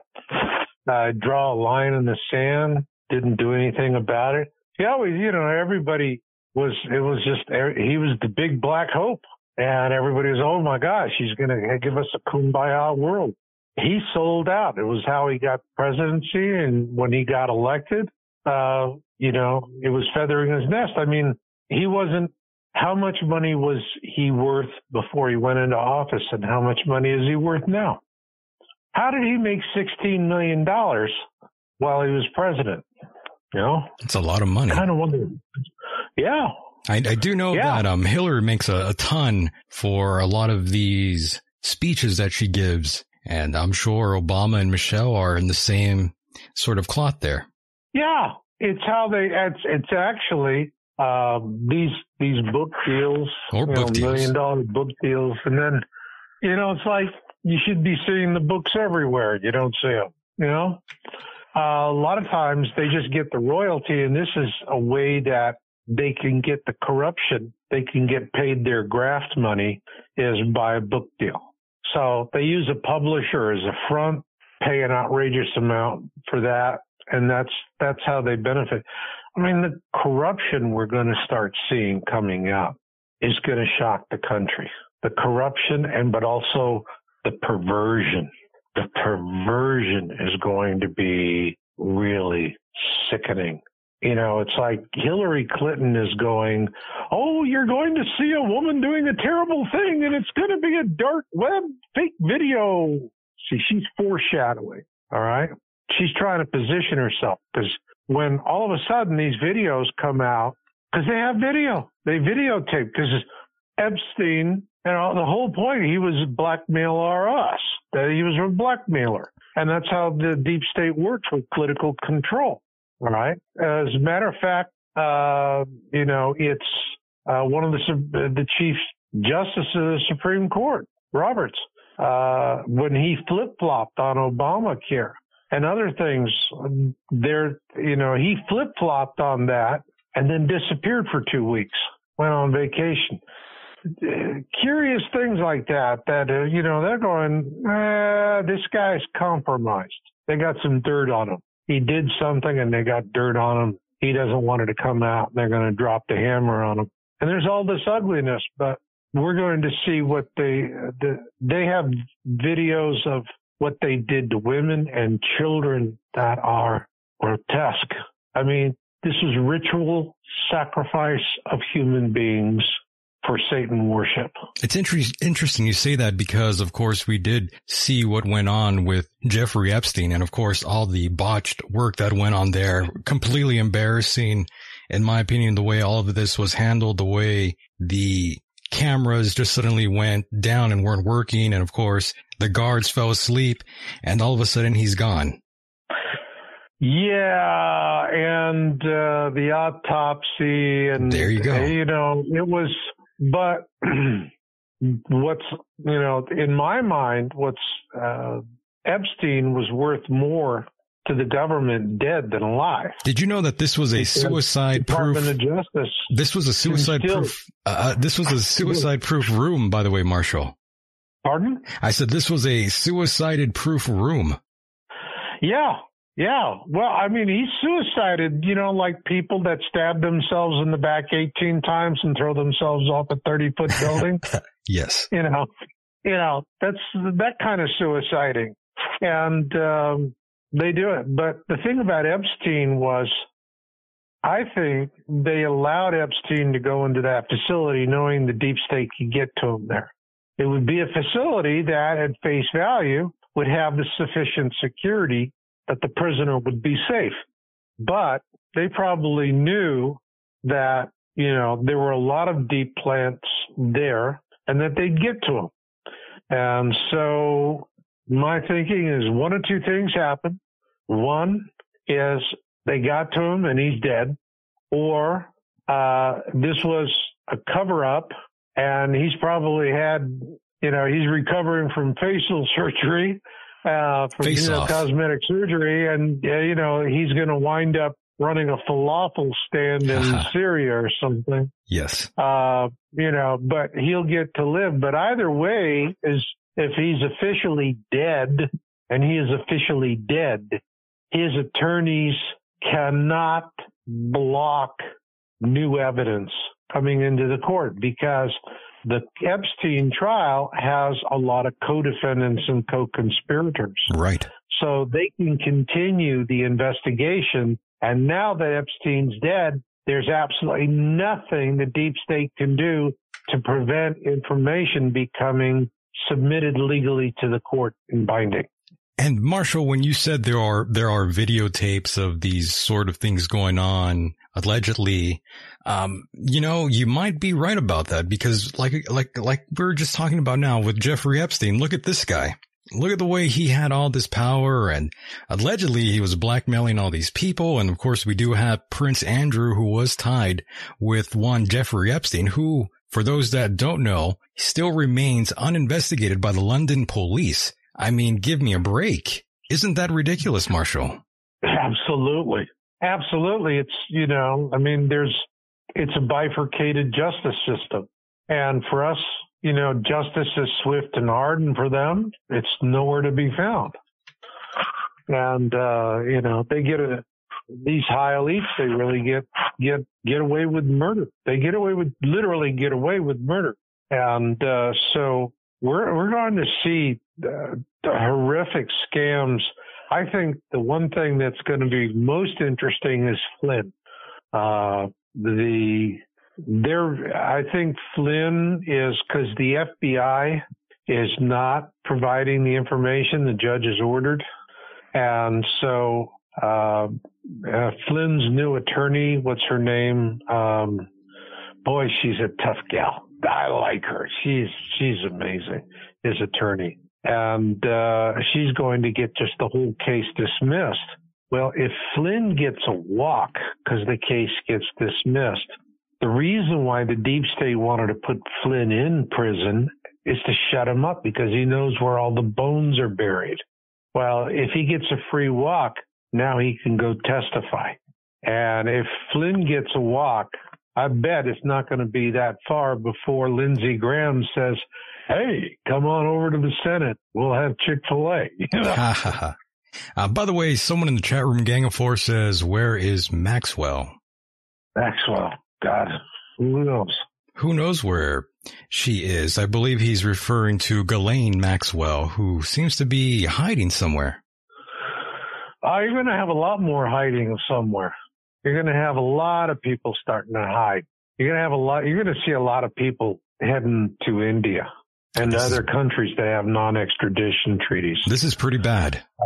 Yeah. Especially when the mainstream media just goes completely dark, no pun intended, Marshall, with Jeffrey Epstein and all the coverage that should be on him. That should be the focus point. But of course, it's not going to be. That's not the way it works or runs in America. Not at all. I mean, if we look at this and Trump and the Patriots prevail, I think there's two things that they could do that would make this country ever so much better. The first thing would be all of the FCC used to have wonderful anti-concentration laws that prevented, one company from owning a whole bunch of media outlets. They could own a few, but they couldn't, not where they're having hundreds of them. I'd like to see where they break it up so you can't have 5 corporations that control all of the media, because we see where that gets us. When I was at CNN in the 80s, at that time, there was a lot of competition in the news business, and they were up against about, 50 other media outlets. And so it wasn't about saying, what's the 4 a.m. talking points? It was about going out and doing investigative journalism and finding that big story to pull the numbers. They don't do that anymore. So I'd like to see where you can't have concentration. I want to see everything broken up again. Yeah, that'll be hard. The Republicans, because they're not going to, the Republicans are the ones that pretty much got rid of the anti-concentration laws. That's the reason why, you can hear Rush Limbaugh from coast to coast if you're a truck driver. You just, keep tuning your radio as you pass through new towns. But the other thing is for Washington, for them to disembowel Washington, where agencies are sent to other states, period. So they would take, literally Washington would be gutted. Half of the bureaucracies are shipped elsewhere in the country. And they do that, then you don't have this deep state cabal that's being controlled by a certain group. It's diversified. You can't do that. And I think it'll be better for the country if they gut out Washington after they clean the swamp and get them out there. Amazing. But, on the other hand, I also say, hey, it ain't over till the fat lady sings. Yes. The globalists could still, we don't know who's going to win this thing. That's right. It's not over. We don't know who's going to win this thing. It's not over until Adele sings, for sure. Actually, she's a little bit skinnier. My mistake. She lost weight. Inappropriate comment there. But yes, Marshall, I do want to thank you so much for being a part of the program. And before I do let you go, I did want to get your opinion on the former mayor of America, Rudy Giuliani. To be honest with you, I've never liked him. I was never a fan. Ever since 9/11, I was never a fan of the one former mayor of America, Rudy Giuliani. I have to say, I'm kind of glad to see him face a little bit of heat for what he might have or might not have been involved with on the morning of 9/11. I'll just leave it at that, Marshall, but your thoughts and your reactions to some of the mess that perhaps Giuliani is in, Marshall. Go ahead. Well, Giuliani foreshadowed all of this weeks ago. And he said, what you're going to hear is they're going to take me apart, and they're going to have all kinds of stuff. They're going to attack me because you got to kill the messenger. Rudy Giuliani and Trump they're both characters. All right. Right. They're both rogues, but the question is, who are they helping? All right. Giuliani, there's things about him that bother me too, but sure. When he was mayor, the city ran well. He cleaned up a hell of a mess. And he loves going after nasty people. I remember following Rudy when he was a prosecutor. He was really something else, the way he went after organized crime. I've seen clips, yeah. He took him down. So I think with this, I can see why people don't like Trump or they don't like him, because there's so much politics, there's so much personal destruction politics going on here. And so they're going after him. To me, that's noise. That's magicians have something they call patterns, the jokes, animals flying, pretty girls in skimpy costumes, interesting stories, whatever. That's all part of the pattern. And the whole point of the pattern is to distract you from the sleight of hand so you can't see what they're doing. And so when I'm looking at the folks that are up against Trump, I see pattern. If they had bona fide hard evidence, they would have, the impeachment would have been, we'd already be in a Senate trial. They've always got something that's going to take them down. They've always got something that's going to take Giuliani down. They always got something that's going to take these guys down, and then it just doesn't do that. They milk it for as much as they can, then they go to the next propaganda scam. It all comes down to facts and law. Once all the happy bullshit comes to a screeching halt, once the happy bullshit comes to a screeching halt, it comes down to a very quiet decision of fact and law. And on fact and law, Trump and the Patriots have the facts and they have the law. And everybody else has a lot of noise and a lot of patter and a lot of distraction. We've had it now going almost for 3 years. If they'd have found something, they'd have gotten. But the point is, the Patriots would have never asked Trump to run, and they would have never hitched their wagon to him as a star if they knew that he could be blackmailed and compromised. Say what you like about Trump. He understands not to get sucked up into things that can.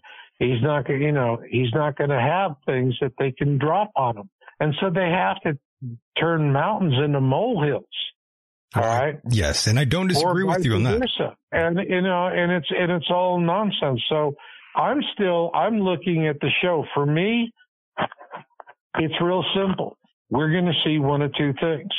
We're going to see perp walks in orange jumpsuits and real justice, or Trump kicking rocks down the road, and that's it.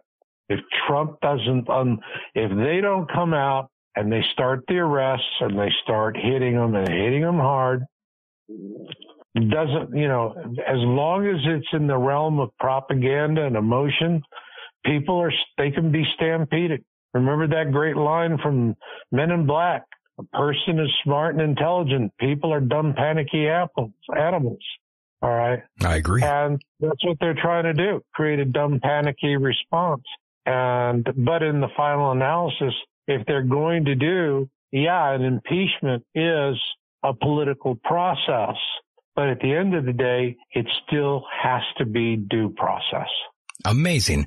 And Marshall, I wish the best for the Trump administration, and hopefully they get past this sort of obstacle, as well as Giuliani, even though I have my own personal feelings towards him, even though he does look pretty good in that purple dress that he wore many, many moons ago.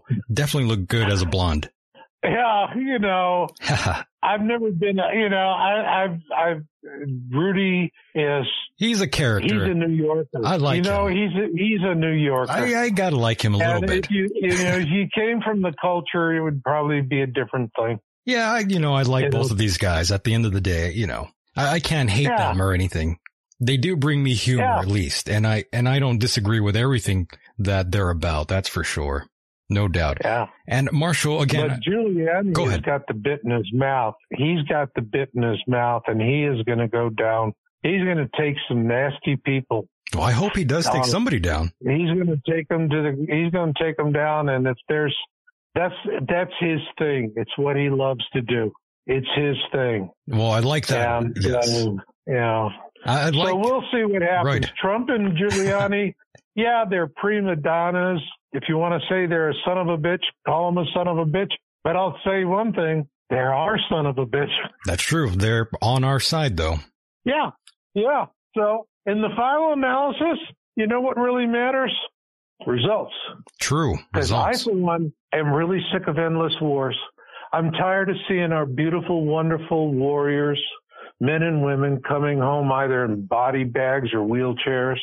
And for what? Pointless, no-win wars. I'm sick of it. I'm sick of seeing people in the Midwest. I had a woman who visited me, and we started talking about politics, and oh my God, she was a progressive and started ripping Trump a new asshole. She just was going on. She was going on. Finally, I looked at her and I said, I know why you hate Trump. She said, why? I said, because you didn't live in a one-factory town in the Midwest and watched him take your jobs, your life, and your hope and send it to China or India, and you wound up with nothing. Amazing. But food stamps and drug dealers. And if you had done that, you would like Trump. But you never got hurt that way. So you hate Trump and you hate everybody that got hurt, but you didn't. And you know what she said? Nothing. She couldn't answer me. All right? I bet. That's it. If you saw people getting hurt by what the globalists have done, you saw their children coming home from these endless wars, a complete wreck, PTSD, all of this grief and nonsense. It was nothing, where's the win? Where's the win? No win. So, you know what? If a cocky son of a bitch, a couple of cocky sons of bitches from New York change that, I'm good to go. Yeah, I don't have too many complaints. Yeah. I guess you're right. Yeah, but I still got to get you out of El Centro. Jesus Christ, I know, right? Lord, I'm going to die out here. But Marshall, once again, Marshall, thank you so much for being a part of the program. It is always an honor and pleasure and so much fun to talk to you every time we do this. I hope you had fun, Marshall. I do. I love your show. Oh, everyone loves you here too. Once again, Marshall, thank you so much, and we'll do this again on the other side. You got it. All right, brother. Take care. You too. Good night. Cheers. And there he goes, ladies and gentlemen. That was the one and only Mr. Marshall Masters, and there he goes into the dark. For those that don't know, he has been affected by the blackout that is going down here in California, ladies and gentlemen, but he is okay. And don't worry, I'm fine. I'm far away from the fires and all the blackouts, all that nonsense. I'm safe, I promise. But when we return, we might not be that safe. We will be joined by Mr. Mike Rogers in a moment. He has a few words to tell us. That should be interesting. Don't go anywhere. Stay tuned. Is this a human talking? Because you sound like a robot. I'm kind of like a robot. I wouldn't be mad if you sounded like a robot. I would think that was incredible. And welcome back, boys and girls. Here we are again for the second half of the program. And of course, I am joined by yet another soul, Mr. Mike Rogers. Let's bring him in here. Let's unmute Mr. Mike Rogers, who has been patiently waiting. Mr. Mike Rogers, what's going on, my friend? Hey, how you doing? I'm good, man. I'm fine. I'm glad you're here. We had a bit of an issue with Skype. I wasn't able to find you. You weren't able to find me. I don't know what just happened there, Mike. Well, I don't sound as good on the phone, but hey, whatever. You sound great to me, Mike. Don't worry. Sound great to me too, but I'm not listening. Right on, my friend. I'm so glad you're here. And Mike, I had to bring you back on here for a bit of an update of sorts. I did get a chance to talk to Dr. Michael Shermer, and I know you heard that interview. And in your email to me, you were not happy at all. Go ahead and explain yourself, Mike. Well, it's just that he goes on and on. I mean, I've listened to all of Michael Shermer's stuff, right on. Over the last, year or two. Yeah. I'm very familiar with his beliefs and everything. And as far as the Walton experience is concerned, he just has a very two-dimensional concept about it. And of course, I know that skeptics are just as biased as believers. Sure. They prove that in every way they can. But, he just doesn't take in the wider scope of the thing. He keeps saying, Travis just made the whole thing up. But of course, that doesn't explain the witnesses. That doesn't explain the rest of us. Why doesn't he try taking a stab at that? It's a good question. It's a great question. And of course, I will have to email him and tell him that he's caused a bit of a riff here in the ufology community. Really, he's managed to, for the lack of a better word, he's managed to piss off a lot of people out there, especially in ufology. Just with that one interview, lots of people very heated with Dr. Michael Shermer, no doubt.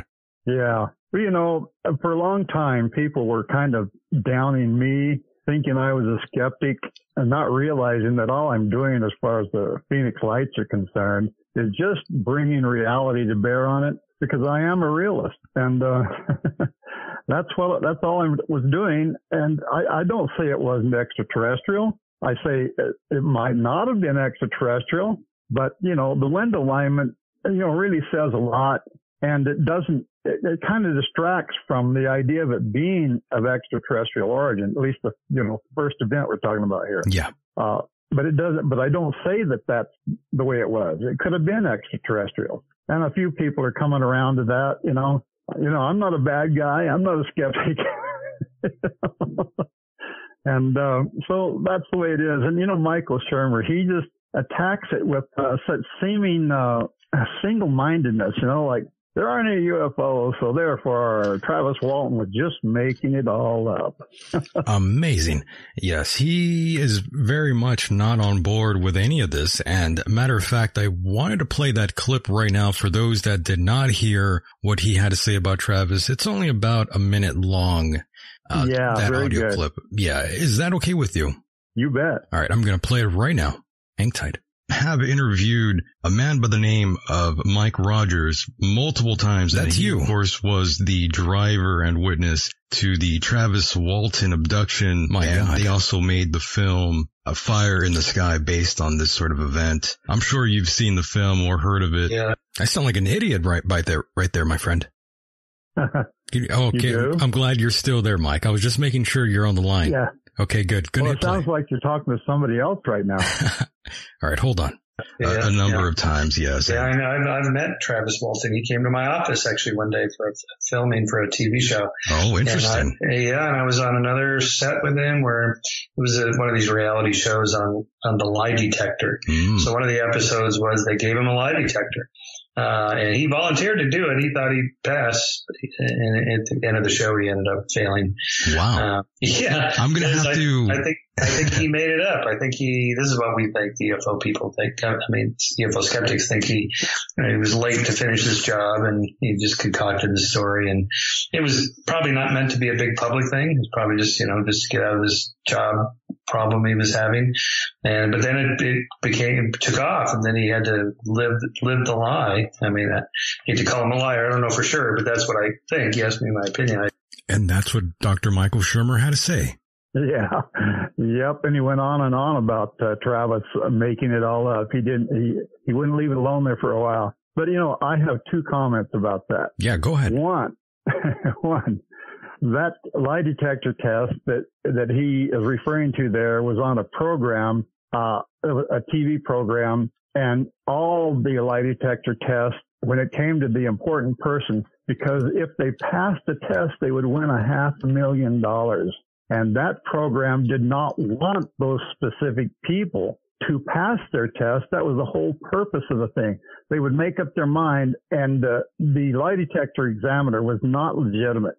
He was just for the purpose of that show, and he was biased towards the purpose of the show, which was not to give away their $1 or $500,000, and that's what it was. Now, Travis went and got an attorney, and he then set about writing to the producers of that show, and within a short amount of time, they quit doing that show. That particular episode was only aired in one country in Europe, as far as I understand, never aired in the United States. So where Michael Shermer got that, I don't know, because it didn't air here in the States. That's interesting. I was going to ask you if you knew exactly what he was referring to when he said the thing about the lie detector test. So you do know. Yeah.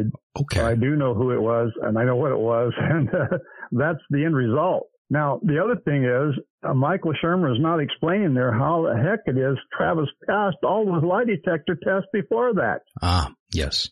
By various different, examiners. And one of them is considered to be the best in the world.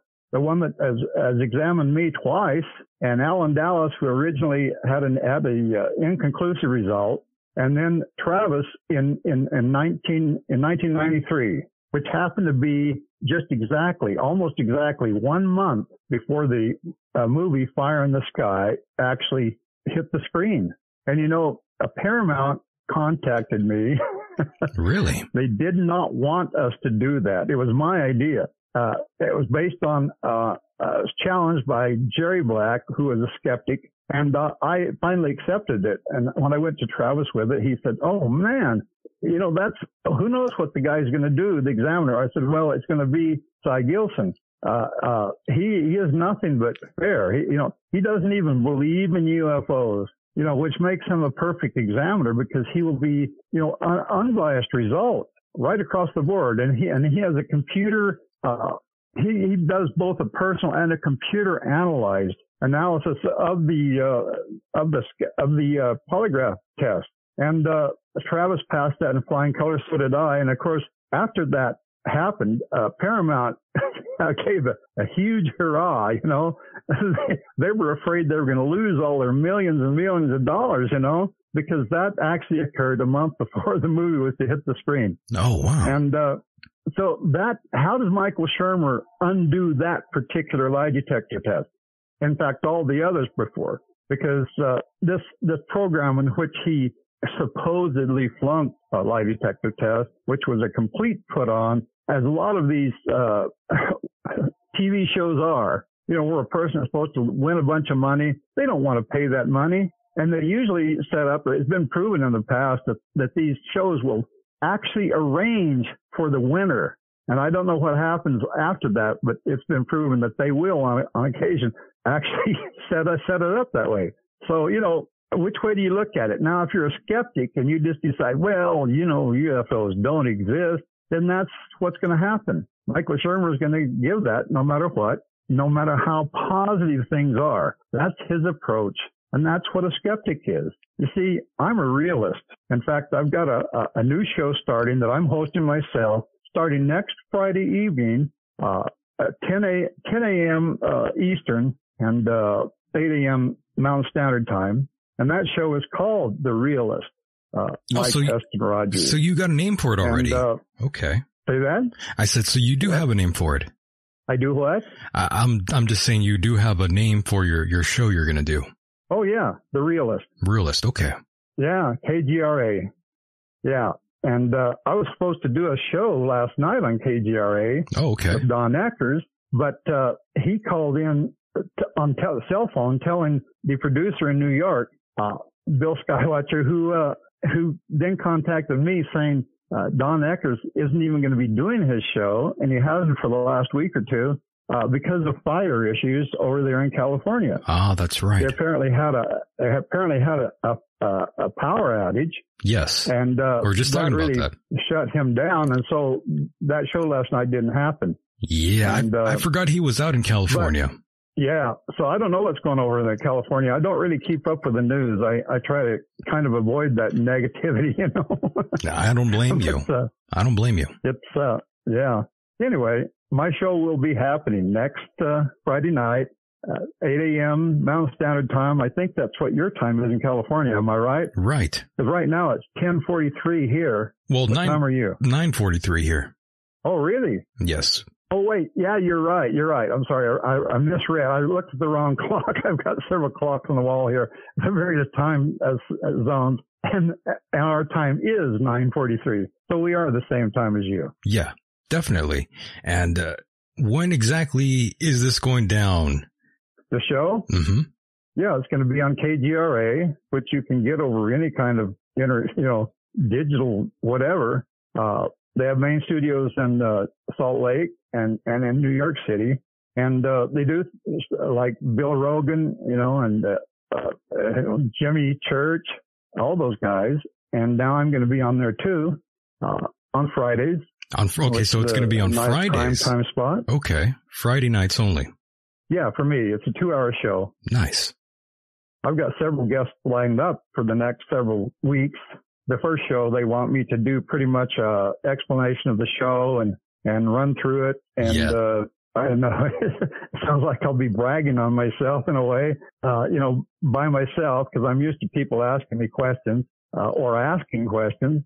But I'll be on it by myself, apparently. That's what they want me to do, so I'm going to do that. Yeah, you invited me to be on with you in the first episode, but they wanted you to do a sort of introduction episode, right?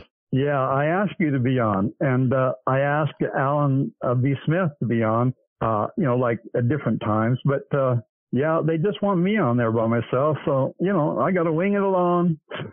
Yeah, that would be good for the very first episode for people to know what the show's about and what you're about, Mike. Yeah, well, I've got to give a history, kind of, I guess. 2 hours seems like way too much time to do all that. That's or a to long do that little bit, I should say. 2 hours is long, that's man. That's what they want. Say that? I said 2 hours is pretty long. Yeah, it is.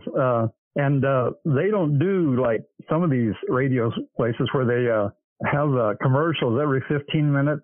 Yeah. Which ends up being about 11 minutes of actual time, per 1/4 hour. And you end up with about 45 minutes altogether. But this is a 2-hour show with only commercials at the top and the bottom of the hour. So that's the way it's going to be. Are you prepared for 2 hours that way is an awful long time. Yeah, it sure is. When you're on there by yourself, you're just going to have to keep on talking, Mike, are you prepared to do this? I mean, it's not going to be that easy.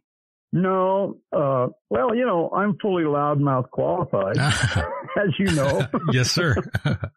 But, I got to put together a whole bunch of material. I guess I'm going to go into, because, explaining what the show is and the purpose of it is only going to take like 10 minutes if I drag it out. So what am I going to do to fill the rest of that time? Well, I can talk about the Walton event. And of course, I'm going to talk about the Phoenix Lights and I'll go through my own personal history, probably from my birth on. I mean, there's a lot of time there to fill. So I'm going to have to do all that. That's I guess right. I can, You're going to have to talk about everything, every little detail, where you went to school, where Travis is at right now. Yeah. I had a conversation with Travis for like 4 hours, night before last. Mm-hmm. We went to a birthday party for his daughter, Celeste, and her husband, Roy, who happened to be, born, 4 days and 4 years apart, which is really rather remarkable. But it is. They have a birthday together. They had one together, and all the greater family, was there. And Travis and I sat there and chatted for, like I say, 4 hours. But we've had an awful lot of conversation, and he doesn't really like Skype because he says it confuses him. It's too confusing. Well, it's kind of confusing to me. It's kind of confusing to both of us a while ago. Right. It was. And here I am ending up talking on the phone, even though I got one of these really good Mike. So you sound way, way better than I do right now. But, you know, I've got a good microphone, so on my own program, I'll sound pretty good. You'll Not sound as good as you. Well, you know, I don't know. Some people like my voice, some people don't. Some people think I'm using all sorts of different processing effects. I think those people are retarded, but that's just my opinion. Yeah. Well, you know, when you use a really good broadcast microphone, like you do, and like I will, you pick up all the little nuances of sound. Everything's there. Yeah. It doesn't sound at all like you're over the phone. You know? Not at all. It sounds like you're talking in person. Right. And for some people, that's just too much. Maybe there's a little bit of enhancement in there. I don't know, but it doesn't seem to be really. Well, not really. I mean, can you imagine what I'd sound if I had more enhancements? Oh, wow. Yeah. Exactly. My point. You could sound like God. The voice of God. That's true. Yeah. And no doubt about it. And Mike, of course, this is going to be a 2-hour program and you have your guests ready for action. And I'm wondering if you're going to be talking about ufology in general instead of just perhaps talking about the Travis Walton incident and, of course, the Phoenix Lights incident. Are you going to be expanding your horizon? Yeah, that's just the first episode, the first show. Right. After that, what the actual specific format for it is simply, they say it's like an announcer's thing at first. It's a believing realist approach to all things paranormal. And that means exactly that. I'm a believing realist. I only believe in a few things, actually. You know, like the Travis Walton incident, right, and like the Zimbabwe incident, you know, a few years back. Mm-hmm. In the 90s. That incident really happened. And there's a lot of other things that have happened, experiences, you know, events that are very hard to say anything about, anything, you know. And I'm not a skeptic. I'm not a Michael Shermer. You know?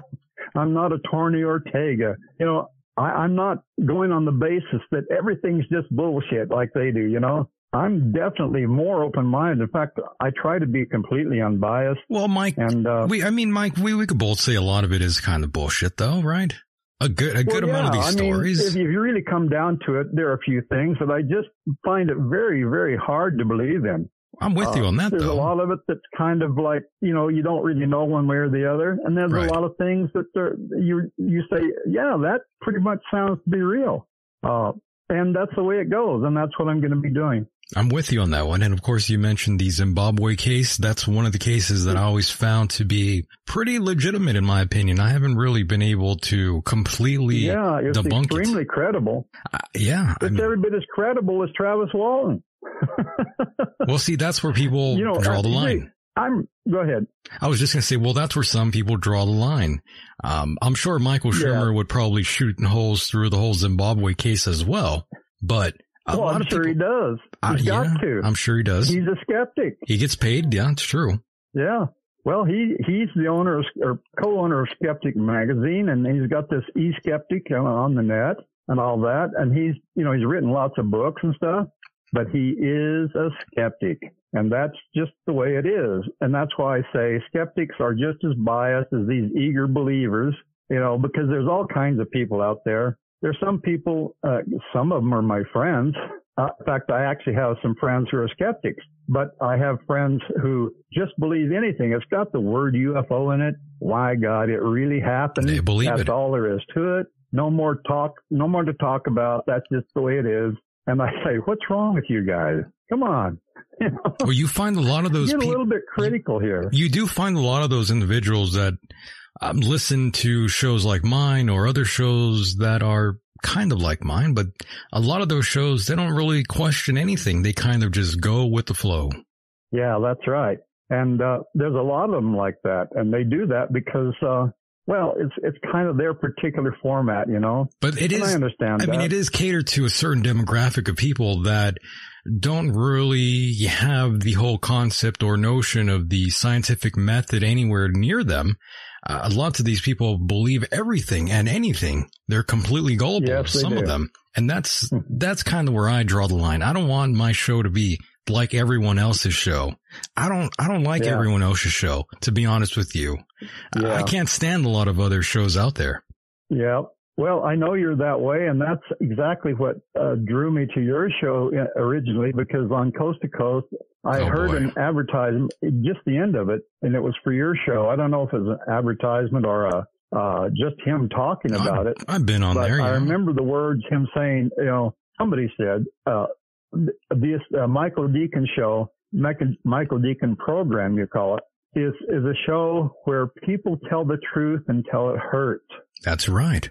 We tell the truth here, no matter how bad it hurts. Yeah, that's right. That's exactly right. And I heard that. And so, by gosh, I looked you up on the net, and there you were. And so I contacted you. And that's why. I'm glad you said that. And there's many people out there behind the scenes at Premiere and Coast to Coast AM who try hard not to let the name be known at all. I wasn't even supposed to be on the show, to be honest with you. They try to hold me back. Well, not just them, lots of other people too, but they had their own personal biasness against me. Yeah. And we'll just leave it at that. Well, you see, there you're talking about a whole thing, and I've already ran into that, being on KGRA, or not yet, but coming. I've been on KGRA several times, in fact, a dozen times in the last few months, and I've been on your show, 5 or 6 times, but, and on other shows. Right. And I've found it's already starting to hit me that among the host people, okay, there is bias, and they're in competition with each other. A lot of them are.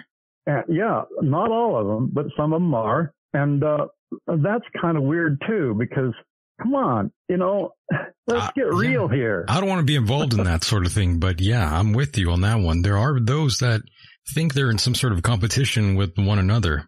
Well, they are. They are kind of. And too many of those shows are too much alike. Too much alike, yeah. Yeah. And, there are shows on KGRA like yours. I mean, you're not on KGRA, but like your show, people like Don Eckers, who kind of, even though he's a paranormal kind of show, he doesn't just buy it all. He's kind of forward about things. And I like that. And that's why I was going to be on his show until the fires in California. Yeah. But, bummer. Yeah. Anyway, like I say, there's all kinds of people there, but there's definite bias there. And some people just feel like they've got to put somebody else down so that they're pumped up, and that's just wrong. It is. Yeah. And another thing is, a lot of these individuals out there, the ones who are completely gullible, they are the first ones to tell you how open-minded they are, which is not true whatsoever. Yeah. You see a lot of that. Right. Yeah. You see a lot of that in these circles for some reason. And I get a lot of heat with some of those people. I get heat from, different groups of fans out there, or they're not fans of mine. They're fans of other shows. And I could just tell they are they're complete marks for these shows. They're completely gullible. They buy into everything this person says, and they buy into everything anyone says. And it's completely ridiculous. Yeah. I'm not even quite sure how they survived as long as they did in this life, living that sort of way. Oh, yeah. Well, that's what I think about life in general.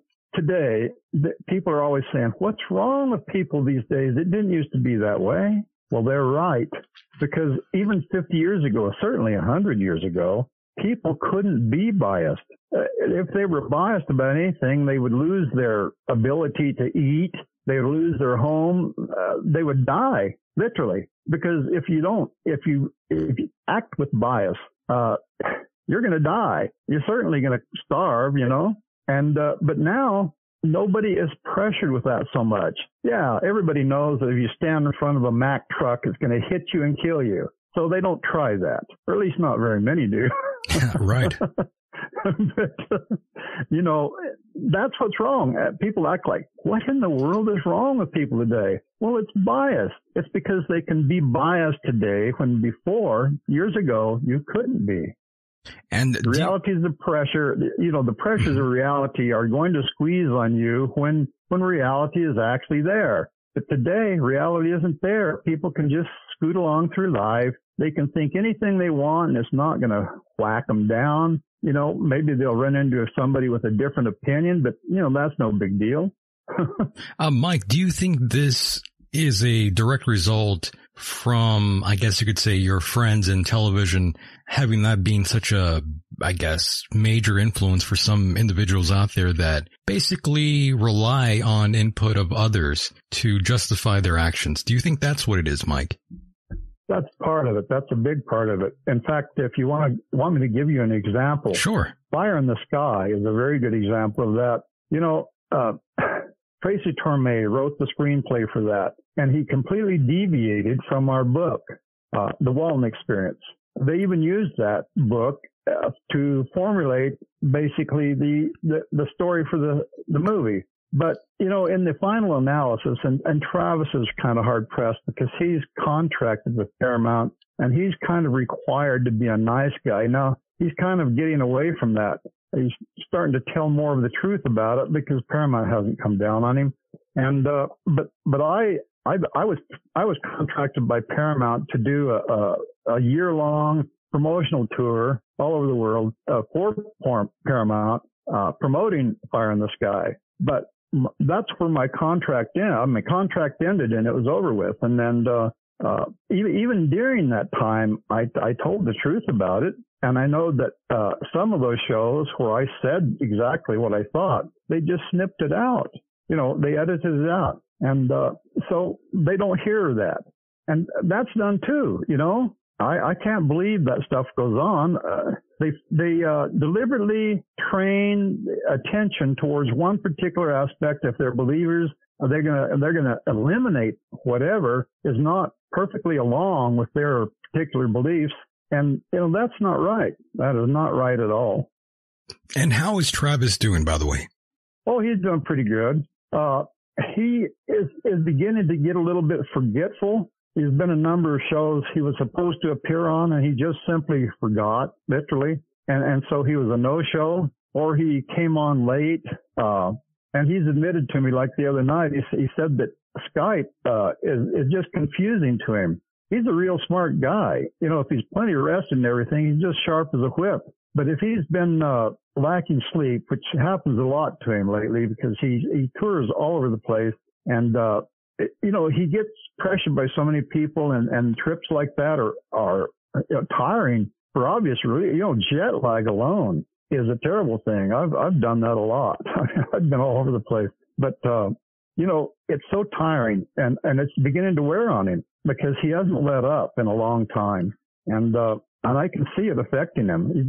He's talked to so many people, and there's so many names and everything to remember. Once in a while, he just can't remember a particular name, and it really bothers him. That happens to me too. Not quite as often, but then I'm not under so much pressure either. Yeah, I can imagine. Maybe I will start forgetting when I do. Maybe become soon. Under pressure. But I don't think I'll feel pressure. I think I'll just have fun. So when we bring Travis Walton into the discussion here, are we going to have to call him, Mike? I don't know if he's available or not. You mean right now? Oh, I mean, not right now, but I mean, for our interview with him. Oh, yeah. Well, here on November 2nd, right, we're supposed to be on your show. Yeah. Travis and I and Jennifer Stein, who is the producer of this newest movie called Travis, and I'm certainly going to make every effort to make sure he doesn't forget that show. Of course, Jennifer Stein and I can carry on if he should forget, but I don't think that's going to happen. I'm pretty sure he's going to come on. And we have another commemoration show, which would be the 44th commemoration of the Fire in the Sky incident, which isn't called that, is called that now. Yes. It used to be just the Walton incident, you know. Mm-hmm. But that occurred on November 5th. So when we come on your show on November 2nd, that's just 3 days before that 11/5 commemoration, which will be on KGRA on 11/5, you know, November 5th. And that's going to be exciting too. But, you know, first we're going to be on your show. I like that. Exclusive. Yeah, that's right. I'm with it. And I knew that, and I suggested that. I thank you for that very much. I've been wanting to talk to both of you and Travis together Matter of fact, I wanted to hear from both of you about the story, and I wanted to know what he first initially thought after you leaving him, Mike. I wanted to know what he thought about that. We'll leave that for the show. I can tell you now what happened, but yeah, we'll leave it for then. Perfect. Yes, I'm excited about this. I'm looking quite forward to talking to you and Travis and Jill. Yes. Yeah. You mean Jennifer? Jennifer, I mean. I don't know why I said Jill. Yeah. Yeah. You already got her Skype connection, though, I think. Yeah, I believe so. If not, we'll set it up in advance. And Travis, as I've already said, prefers to just be over the phone. So that makes it easy for him, at least as far as connecting with him. We could call him on the phone. That's Hopefully fine. You and I can get connected on Skype before then. Yeah, I will definitely have to give you a call and try to walk you through it, or you walk me through it. I'm not quite sure where the hell your contact info went. I know I had you on here on Skype, but now I can't even find you, Mike. Yeah. Well, we don't need to do that now because it's hard to do that sort of thing when you're on the air and paying attention to stuff like you have to do. Yes. But we'll set that up. Yeah, it won't take long. We'll get done. We'll get it done rather quickly. And matter of fact, I do remember your Skype name is on here, but now you have another account, correct? Yes. Yeah, you have an original Skype name for me, a connection for me. And it actually changed because, that original Skype thing and my email connected to it, got hacked into by somebody who just doesn't like me at all. Was it a Russian? And, who knows? A Russian operative got you. There's no way of telling, but that definitely happened. And, I had to go down and actually get a new name and a new account. Once I did that and that new system kicked in, all of a sudden everything cleared up and I had email and Skype and everything else, but it's under a different heading. It's under a different, originally it was, Heston 1235. And, now it's just under my name. And then of course it has the, Skype connection, which is a whole bunch of letters and numbers and stuff, which I can't remember right off the top of my head. But, yeah. Amazing. And, anyway, I sure hope I don't have any of that kind of problem again, because that really messes things up. I know. And whoever's doing it, damn it, don't do that. I'm sorry about that. Yeah. That's not fair. Yeah, not fair at all. That sucks. I'm sorry you have to, endure this sort of thing here, having your computer hacked into. That's not fun at all. No, it's not. Bastards. Whoever it is an amateur because they were only able to cause a certain amount of problem. And, all I had to do was get a new account name, and it cleared up. It immediately cleared up. Now, from what I understand, because I don't do any hacking myself, I could, but I don't. If a person can really mess up your computer, they can just totally screw it up. They can give it a virus that just makes it impossible for that PC to even work anymore. So whoever it was just, designed deliberately to shut down my email and my Skype. And they did that. And it's still that way. But, I went around it. But it did cause me a lot of trouble. Well, I'm glad you figured some of the things out. And of course, Mike, I did want to ask you here on the first half of the program, I talked to an individual by the name of Marshall Masters, and we talked a little bit about Planet X and all sorts of things here. Well, what's your opinion on Planet X? Well, just basically kind of a simple thing right off the top. I've read a lot of stuff that he's put out. And this one latest article that's on his site. Yeah, tell me. He starts off by saying, hey, I'm now finally going to tell you when we're going to see Planet X. However,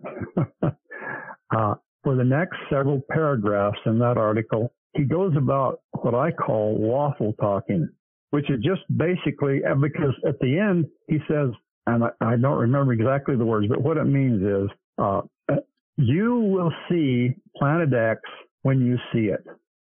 Something like that. Amazing. The whole idea was he was supposed to tell us because that's what he said up front.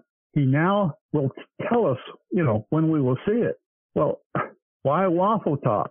And he didn't meet his promise, So, that's basically where that's at. And on the overview, my particular concept of Planet X is okay, great. That would be great if it really happens. But mainline science has not seen it. And there have been a number of people who have predicted it, and it hadn't showed. So what's really going on? Mike, you're making me regret that I didn't bring you in during the first half. Yeah. Well, you tend to be, accommodating, and I understand that. I've got to do the same thing on my show, at least to a certain extent, but I am going to follow my basic formula, and I'll be nice to somebody. There's going to be guests on. I've got several lined up, but,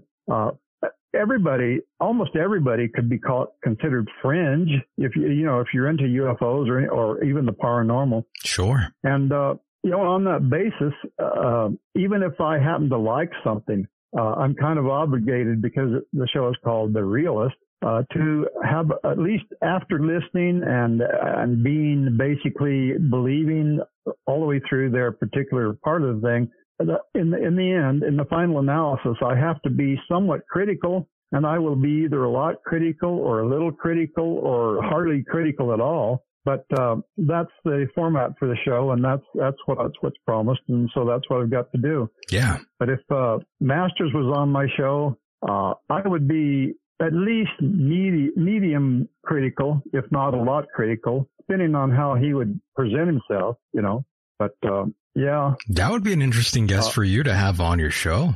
Yeah, I'm going to try. Yeah, I would ask him to be on your show. I haven't talked to him yet, but yeah, I mean, that'd be great if, I kind of dropped the ball. I should have brought you in during the first half of the program. If I would have known you would have said this sort of thing, I would have definitely had you on. There would have been a bit of conflict. It's hard to say everything on email or even on the phone for that matter. I've been so busy lately that and I know you're so busy, it's hard for you to even look at all your email probably. So, there's a bit of a miscommunication there. Oh, well, I mean, you can always call me, or I could just call you. Yeah, that we should have just done that. Yeah. Yeah. Well, I would have liked to have done that. You can call me. You can call me anytime, Mike. You know that. Come on. Yeah. Well, sure. It's all good. And I have. Yeah. Mm-hmm. And, that's, but that's hindsight, and, I'll make a foresight. I'll try very hard to get him on one of my upcoming shows. I love that. Yeah, I'll email him and tell him that you would like him to appear on your program for sure. Yeah, well, don't put him off, because I won't. Like I say, yes. I will be accommodating. I'll let them have their say for like at least an hour, and even then, I'm not going to come off as some kind of skeptic. I'm not going to do that, because I'm not a skeptic, and but I will be critical, and if they can't handle that, then they shouldn't be on my show. Well, very true. But I don't want you scaring him off, I won't scare him off, but I do scare a lot of people. That's true. You're not wrong about that. Yeah. You're not wrong about that at all. Yeah, you actually scared off Dr. Lynn Catay. Which one is that one again? That's the lady doctor who wrote that book, The Phoenix Lights. Oh, that's right. I did scare her off. Yeah, you sure did. Ah, good. Yeah, I've heard a lot about that around the horn. In fact, I think I'm pretty sure that the reason she just cut loose from you, even though she at first said yes, I have a couple of women friends who are actually friends with her, and you know how women are, I certainly do. Oh, yeah. Anyway, it came back to me through the grapevine. Through the female grapevine. Oh, the female grapevine. Here we go. It's going to get great here, folks. Yeah. Can't wait. Yeah. You scared her off. I scared her off. She found out that I may be on that show. And that's all she needed to hear, because she don't like me. Ooh. She used to like me. But once I started into the Phoenix Lights, just simply by being a realist, not saying it's not extraterrestrial, but just suggesting that it might not be, with documentation. Mike, I'm still. Go ahead. I was just gonna say, I'm still baffled that I did have her ready to go, and I thought we were gonna do the interview, and I was gonna bring you on without her knowledge, and for some reason it's almost like she knew. Well, I think she did, because I talked about it. Like I said, I've got a couple of female friends who are friends with her. Oh, no. And I think, well, I'm almost certain it just got back to her that way. Stooged us off, she thought Mike. she was going to be sabotaged, and I think that's kind of what you had in mind. That's exactly what I had in mind. So they stooged us off, Mike. Yeah. Bastards. And so it didn't happen, yeah. Well, now I'm sad. But I'm sure we could find someone else to replace her, right? And we could sort of do the same sort of bit, and we can get it done. No problem. Yeah. Well, Peter Davenport of the National UFO Reporting Center. He's afraid of us, though. He won't come and play with us. He's afraid of us. Yeah, and he has good reason to be, because in my opinion, and it is my opinion, he exaggerated the entire incident. He's known. And it even shows on what he's done and everything. And I've talked an awful lot to him. Now, he's another one of these people who used to be my friend. Oh. Back when he thought I was just a completely believing, UFO believing person. Once I started saying anything negative, I mean, I don't even say anything negative about the Phoenix Lights, but they take it that way. And so Peter Davenport just assumed that I was coming down on him. And I'm too realistic. He don't like me being realistic, because that kind of upsets his whole ball game, Right. The Phoenix Lights are one of his babies. Well, that's how it is with a lot of individuals, though, Mike. Once you start picking apart something that they like, that's when you become persona non grata to them. That's right. Right. Mm-hmm. Yep, and that's what happened with Peter Davenport. I can't believe Peter is basically ducking us, Mike. I can't believe it. It's not like we're going to bite him. Yeah. Or physically harm the guy, but he's scared of us. He does that in a nice, friendly way. He always answers any email I send him. But in the end, it doesn't matter how nice he is, he's begging off. That's true. Basically, he's obfuscating the issue here, like many tend to do. It's too bad that he chooses to be a coward, Peter Davenport, instead of being a man and facing us here, Mike. Yeah. Oh, well. The trouble is, and that's one of the reasons why, I mean, there's lots of reasons, but that's one of the reasons why I call both believers and skeptics very biased, because I have every evidence of it. I mean, they are. It just shows in everything. The skeptics and the believers both. I should say the UFO believers. What I call the UFO gurus of UFOs, and the skeptics, and they don't need a special designation. They're just skeptics. They both are down on me. And they're supposed to be opposite sides of the field, opposite camps. So what's with that? They both don't like me. It's very territorial. It's very territorial out there for some odd reason. That's what I've noticed. Yeah. Well, disliking me because of what I say about the Phoenix Lights, it has actually created the first kind of likeness to the skeptics and believers. They used to be widely separated, but at least concerning me, when they come down on me, that's for the first time creating divergence between the two. Yes. It's weird. It's weird. It's a very unusual sort of dynamic that does go on in the whole quote unquote UFO community, which is basically a joke in my opinion. And, you've been to these conferences, you see them waddling around thinking they're kings and queens of the building or something. I don't know what it is, but you definitely see this pompous attitude with a lot of these individuals who are keynote speakers, quote unquote. And it's pretty disgusting. I don't really like to see them walking around thinking they're larger than life when they're only known by not so many people, yet they act like they're celebrities for some odd reason. I don't get that sort of thing at all. Well, UFO gurus, not the believing public, not the UFO community, because they come in all shapes and sizes, True. But UFO gurus, and I like to designate them that way, they are pompous. They definitely are. And the skeptics are too. In fact, I used to think skeptics were the most pompous people on earth. How can anybody just say, no, there's no such thing? Well, unfortunately, the UFO gurus say the same thing the other way. There are UFOs. That's just the way it is. I'm not going to listen to any crap otherwise.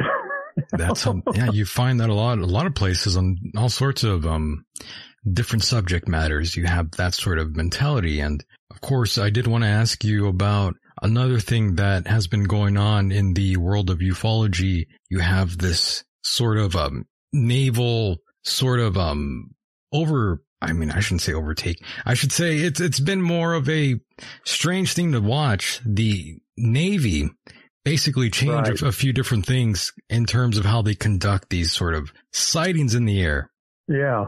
And, that's controversial, but in my opinion, the government, the Navy is the government, the Air Force is the government. They have actually been doing what I consider a trickling out of disclosure. Now, I know that they can't just suddenly say, hey, we've been lying to you people all along. They're not going to do that.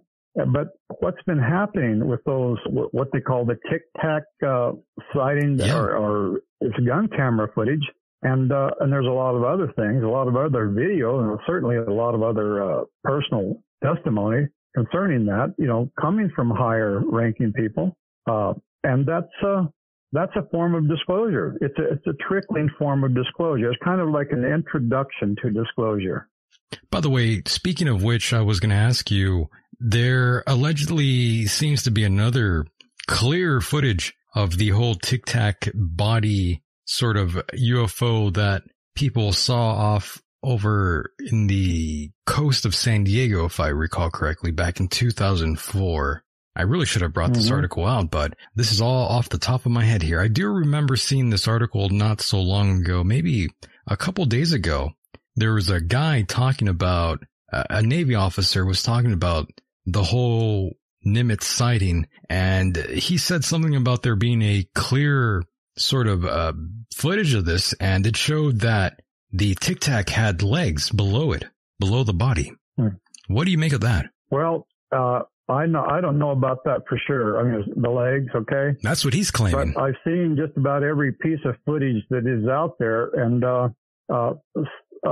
some of that could be questionable. If you're going to really be critical, some of that could be something else. But I think what we're seeing is actual UFOs. In other words, UFOs. That's another term that has become kind of bastardized. True. UFOs means unidentified flying objects, which means anything in the sky that you can't see an identification number on the wing, that's a UFO. Right. But to UFO believers, UFO has become synonymous with extraterrestrial, alien craft. And so you have to kind of make that designation, that kind of a separation of reality to fiction, but so I tend to say UFO too, but that's not really what's going on. When something isn't identified, it's a UFO, but that doesn't mean it's extraterrestrial. But this Navy stuff, this gun camera footage, is showing something that I really truly believe is extraterrestrial. It's very interesting, to say the least. I don't know exactly what it is for sure yet, but the footage that I have seen is pretty remarkable, especially the fact that this, whatever this thing is, it's able to go underwater as well without any issue, and out of the water without any issue. Yes, it does a lot of things which are definitely not conventional aircraft. Not at all. I mean, it's far and gone from conventional. And some people think, well, maybe Skunk Works has produced something that along those lines. Eager believers, of course, think we have created UFOs. I really don't know, but the truth is that if we had something like that, if the government did have something like that, I would think it wouldn't be something that they're acting like they don't know about. Yeah. Unless, of course, the government just acts that way for a particular purpose, I found it interesting, though, that they would definitely change some sort of guidelines for Navy pilots in terms of how they report these things. That's interesting to me. Yeah, it is. Yeah, I don't know what to make of it. Another thing that there is about that is the people who talk about it, the particular, whoever they are, who talk about that officially, from the Air Force or the Navy or whoever, they say what they think. Basically, they're very careful to make certain that they say that it may not be that. another thing that happens is that the higher ranking people, just won't say anything. If they say anything, they say, that's not proven. That could mean nothing, blah, blah, blah, and you can take it one step further. I know one thing for sure. It will never be a president. A president will never say anything. And that could be because they don't know anything. That's true. I have a feeling they don't know everything, or informed about everything, rather. Well, it depends on your particular political persuasion. If you're a Trump hater, then Trump doesn't know anything, But, my personal belief is that the mega rich are the ones that create policy. And all the president, it doesn't make any difference if he's a Democrat, Republican, or a socialist or whatever. They're just there because they were elected and because they can make speeches. And otherwise, I don't think they really do know much of anything as far as the government's concerned. That's another way of seeing it, yeah. Yeah. My goodness. I really don't, I have a couple of hardened Democrats in my family, and they try to argue with me that time, but they've learned. And Mike's not going to discuss it with them because he's of the opinion, very solidly, that the mega rich make the policy. The government is just, the president is just a figurehead, a speechmaker. He doesn't know what's going on. And so there's no point in getting all political, hard about it, because it just, in my opinion, it just doesn't make any difference. It really doesn't. At the end of the day, it really does not make a difference.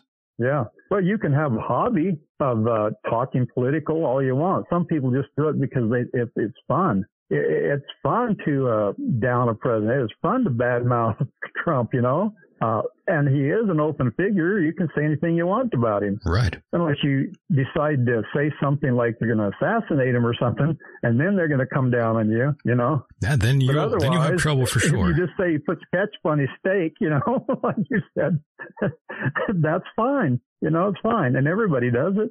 Yes. Oh, yes. So now, Mike, I wanted you to also tell the newer listeners that are just joining in right now where they can find your show and at what time again. Okay. My new show, the first show will be this coming Friday, 8 p.m. Mountain Standard Time. I think that's the same as California time. And it will be 10 to midnight Eastern. And it's called The Realist with Mike Huston Rogers. And it's a believing realist approach to all things paranormal. Now, there's one thing I didn't say about my show, not the first show, but beginning with the second show. Each show, somewhere in the second hour, will go into something completely fantastic about the world, about the universe, things that many people haven't heard about. Some of these things will be experiences. Some of these things will just be intriguing bits of knowledge that hardly anybody has ever heard anything about. And the whole concept is this, especially eager believers, as I call them, they tend to just miss what's really going on in the world. They really do. I have a lot of people to judge on that because there's so many people who come to me and who are around me personally and who are either believers or skeptics. And so I get a really good overview.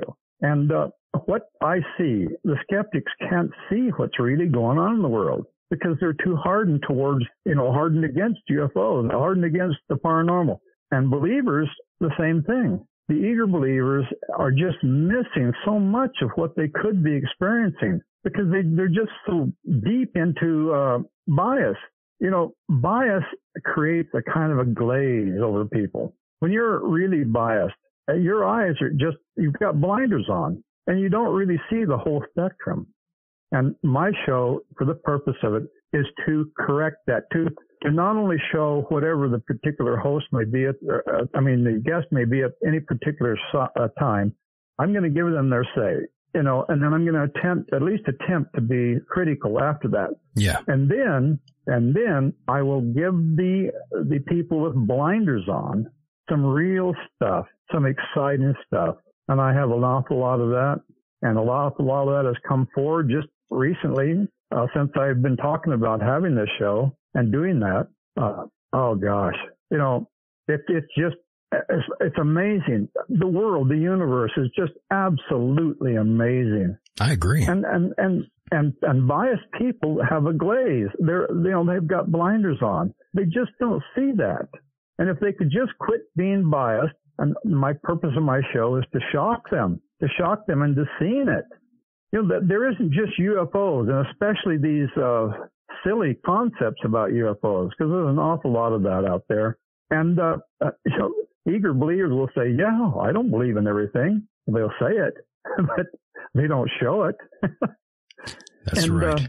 Reality is a whole different thing, and you have to be unbiased to be a realist. I mean, I'm not totally unbiased. I know that, but I at least try very hard to be. That's right. And I certainly do that when it comes to decision making. Yes, sir. And that's where it's all at. Well, I'm looking very forward to your new program coming out very soon. And of course, Mike, I did want to make a quick correction. Mountain Time is only 1 hour ahead of Pacific Time. Okay. Oh, yeah. Yeah. But other than that, right. We are good to go, Mike, and I'm looking forward to talking to you again very, very soon, next week, matter of fact, with Travis Walton and and everybody else. Jennifer Stein. Yeah. Yeah.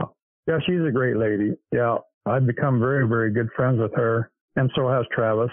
She's the producer of this new movie of Travis's, and it's a really good documentary. It's won all kinds of awards, and so we'll be there. Yeah, I'm looking forward to it, my friend. Mike, I do want to thank you tremendously for being a part of the program. I don't want to take up too much of your time here. We've been on for about an hour, and I appreciate that greatly. I can't wait to talk to you again soon here. Well, thank you, Michael. Yes, sir. Always an honor and pleasure, Mike. All right. We'll talk again, my friend. Okay. All right. Mahalo. Good night. Good night. And there he goes, ladies and gentlemen. That was the one and only Mike Rogers. Great guy. And of course, looking forward to his program coming up soon. And of course, talking to him and Mr. Travis Walton next week. And I do want to thank my first guest who was here, Marshall Masters. That was pretty damn fun. I had a great time. And of course, I want to thank you in the chat room as well. Thank you for hanging out with me here this evening. Wasn't that fun, folks? Oh, yes. I certainly hope you had a great time. And of course, as we take it home here tonight, I do want to thank all the networks who do play this program later on. Really do appreciate that. And of course, there is another program director out there in the UK for Deprogrammed Radio. You know, he was giving me a lot of heat for these past couple shows with the bad language, as he puts it, but that guy could go fuck himself, in my personal opinion. He might not like that I said that, but who gives a shit what he likes or what he doesn't like? I'm going to do things my way here, as always, and I look forward to entertaining you yet again and getting behind this microphone and serving it to you this way, unlike many other people out there. Oh yes, and don't forget, if you are a fan of this program and want to help fund the program, you can go to michaeldeacon.com. Right-hand side of your page, there is a donate button. PayPal. Any amount, I do need the help.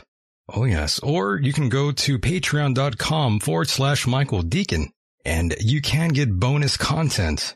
And it's good, I promise. International listeners out there, thank you tremendously for also helping the program, spreading the word. And that's something I do want to ask all of you to do if you listen to this program and like it. Please spread the word. It helps tremendously, I promise. I also want to remind you how quickly life can turn around in an instant. Don't give up just yet if you are feeling down. And for those who asked, yes, the uncle, the one I've talked about before in the past, he has now passed away, ladies and gentlemen, as of Friday morning. And it was a very unusual text message for me to get in the morning. As soon as I woke up, I saw the message saying that he passed. And that is insane to me. My uncle was like my best friend, ladies and gentlemen. And it was difficult to do this one. But what most people don't know, because I haven't really told you, is the uncle really did push for the show. He was very proud of me and the program. He loved the show. And he loved all of you out there being as rowdy and crazy as all of you are. Oh yes, he will be missed.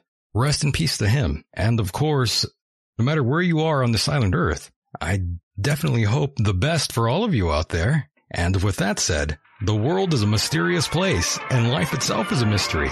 Until next time, good night, everybody.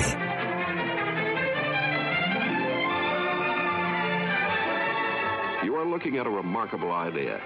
An idea that has intrigued and attracted and literally thrilled thousands upon thousands of men, women, and children. And you, my friends, are about to witness this idea become a reality. For this is the story of the miracle sea in the desert. Michael Deacon, Michael Deacon, Michael Deacon.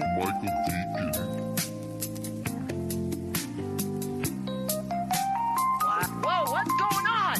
Somebody in my house right now? That Michael Deacon, he had the nerve to post. He had the nerve to comment on some of my posts on my Damaging Colleague Combatives page. So you need Michael. He says you need Michael Deacon if you're going to have a Michael on. That is below. Oh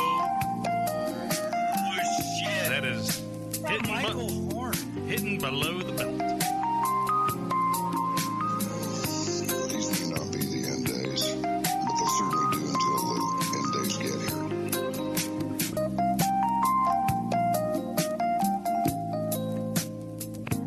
I had girlfriends who used to say out loud to me, "You're a woman, aren't you?"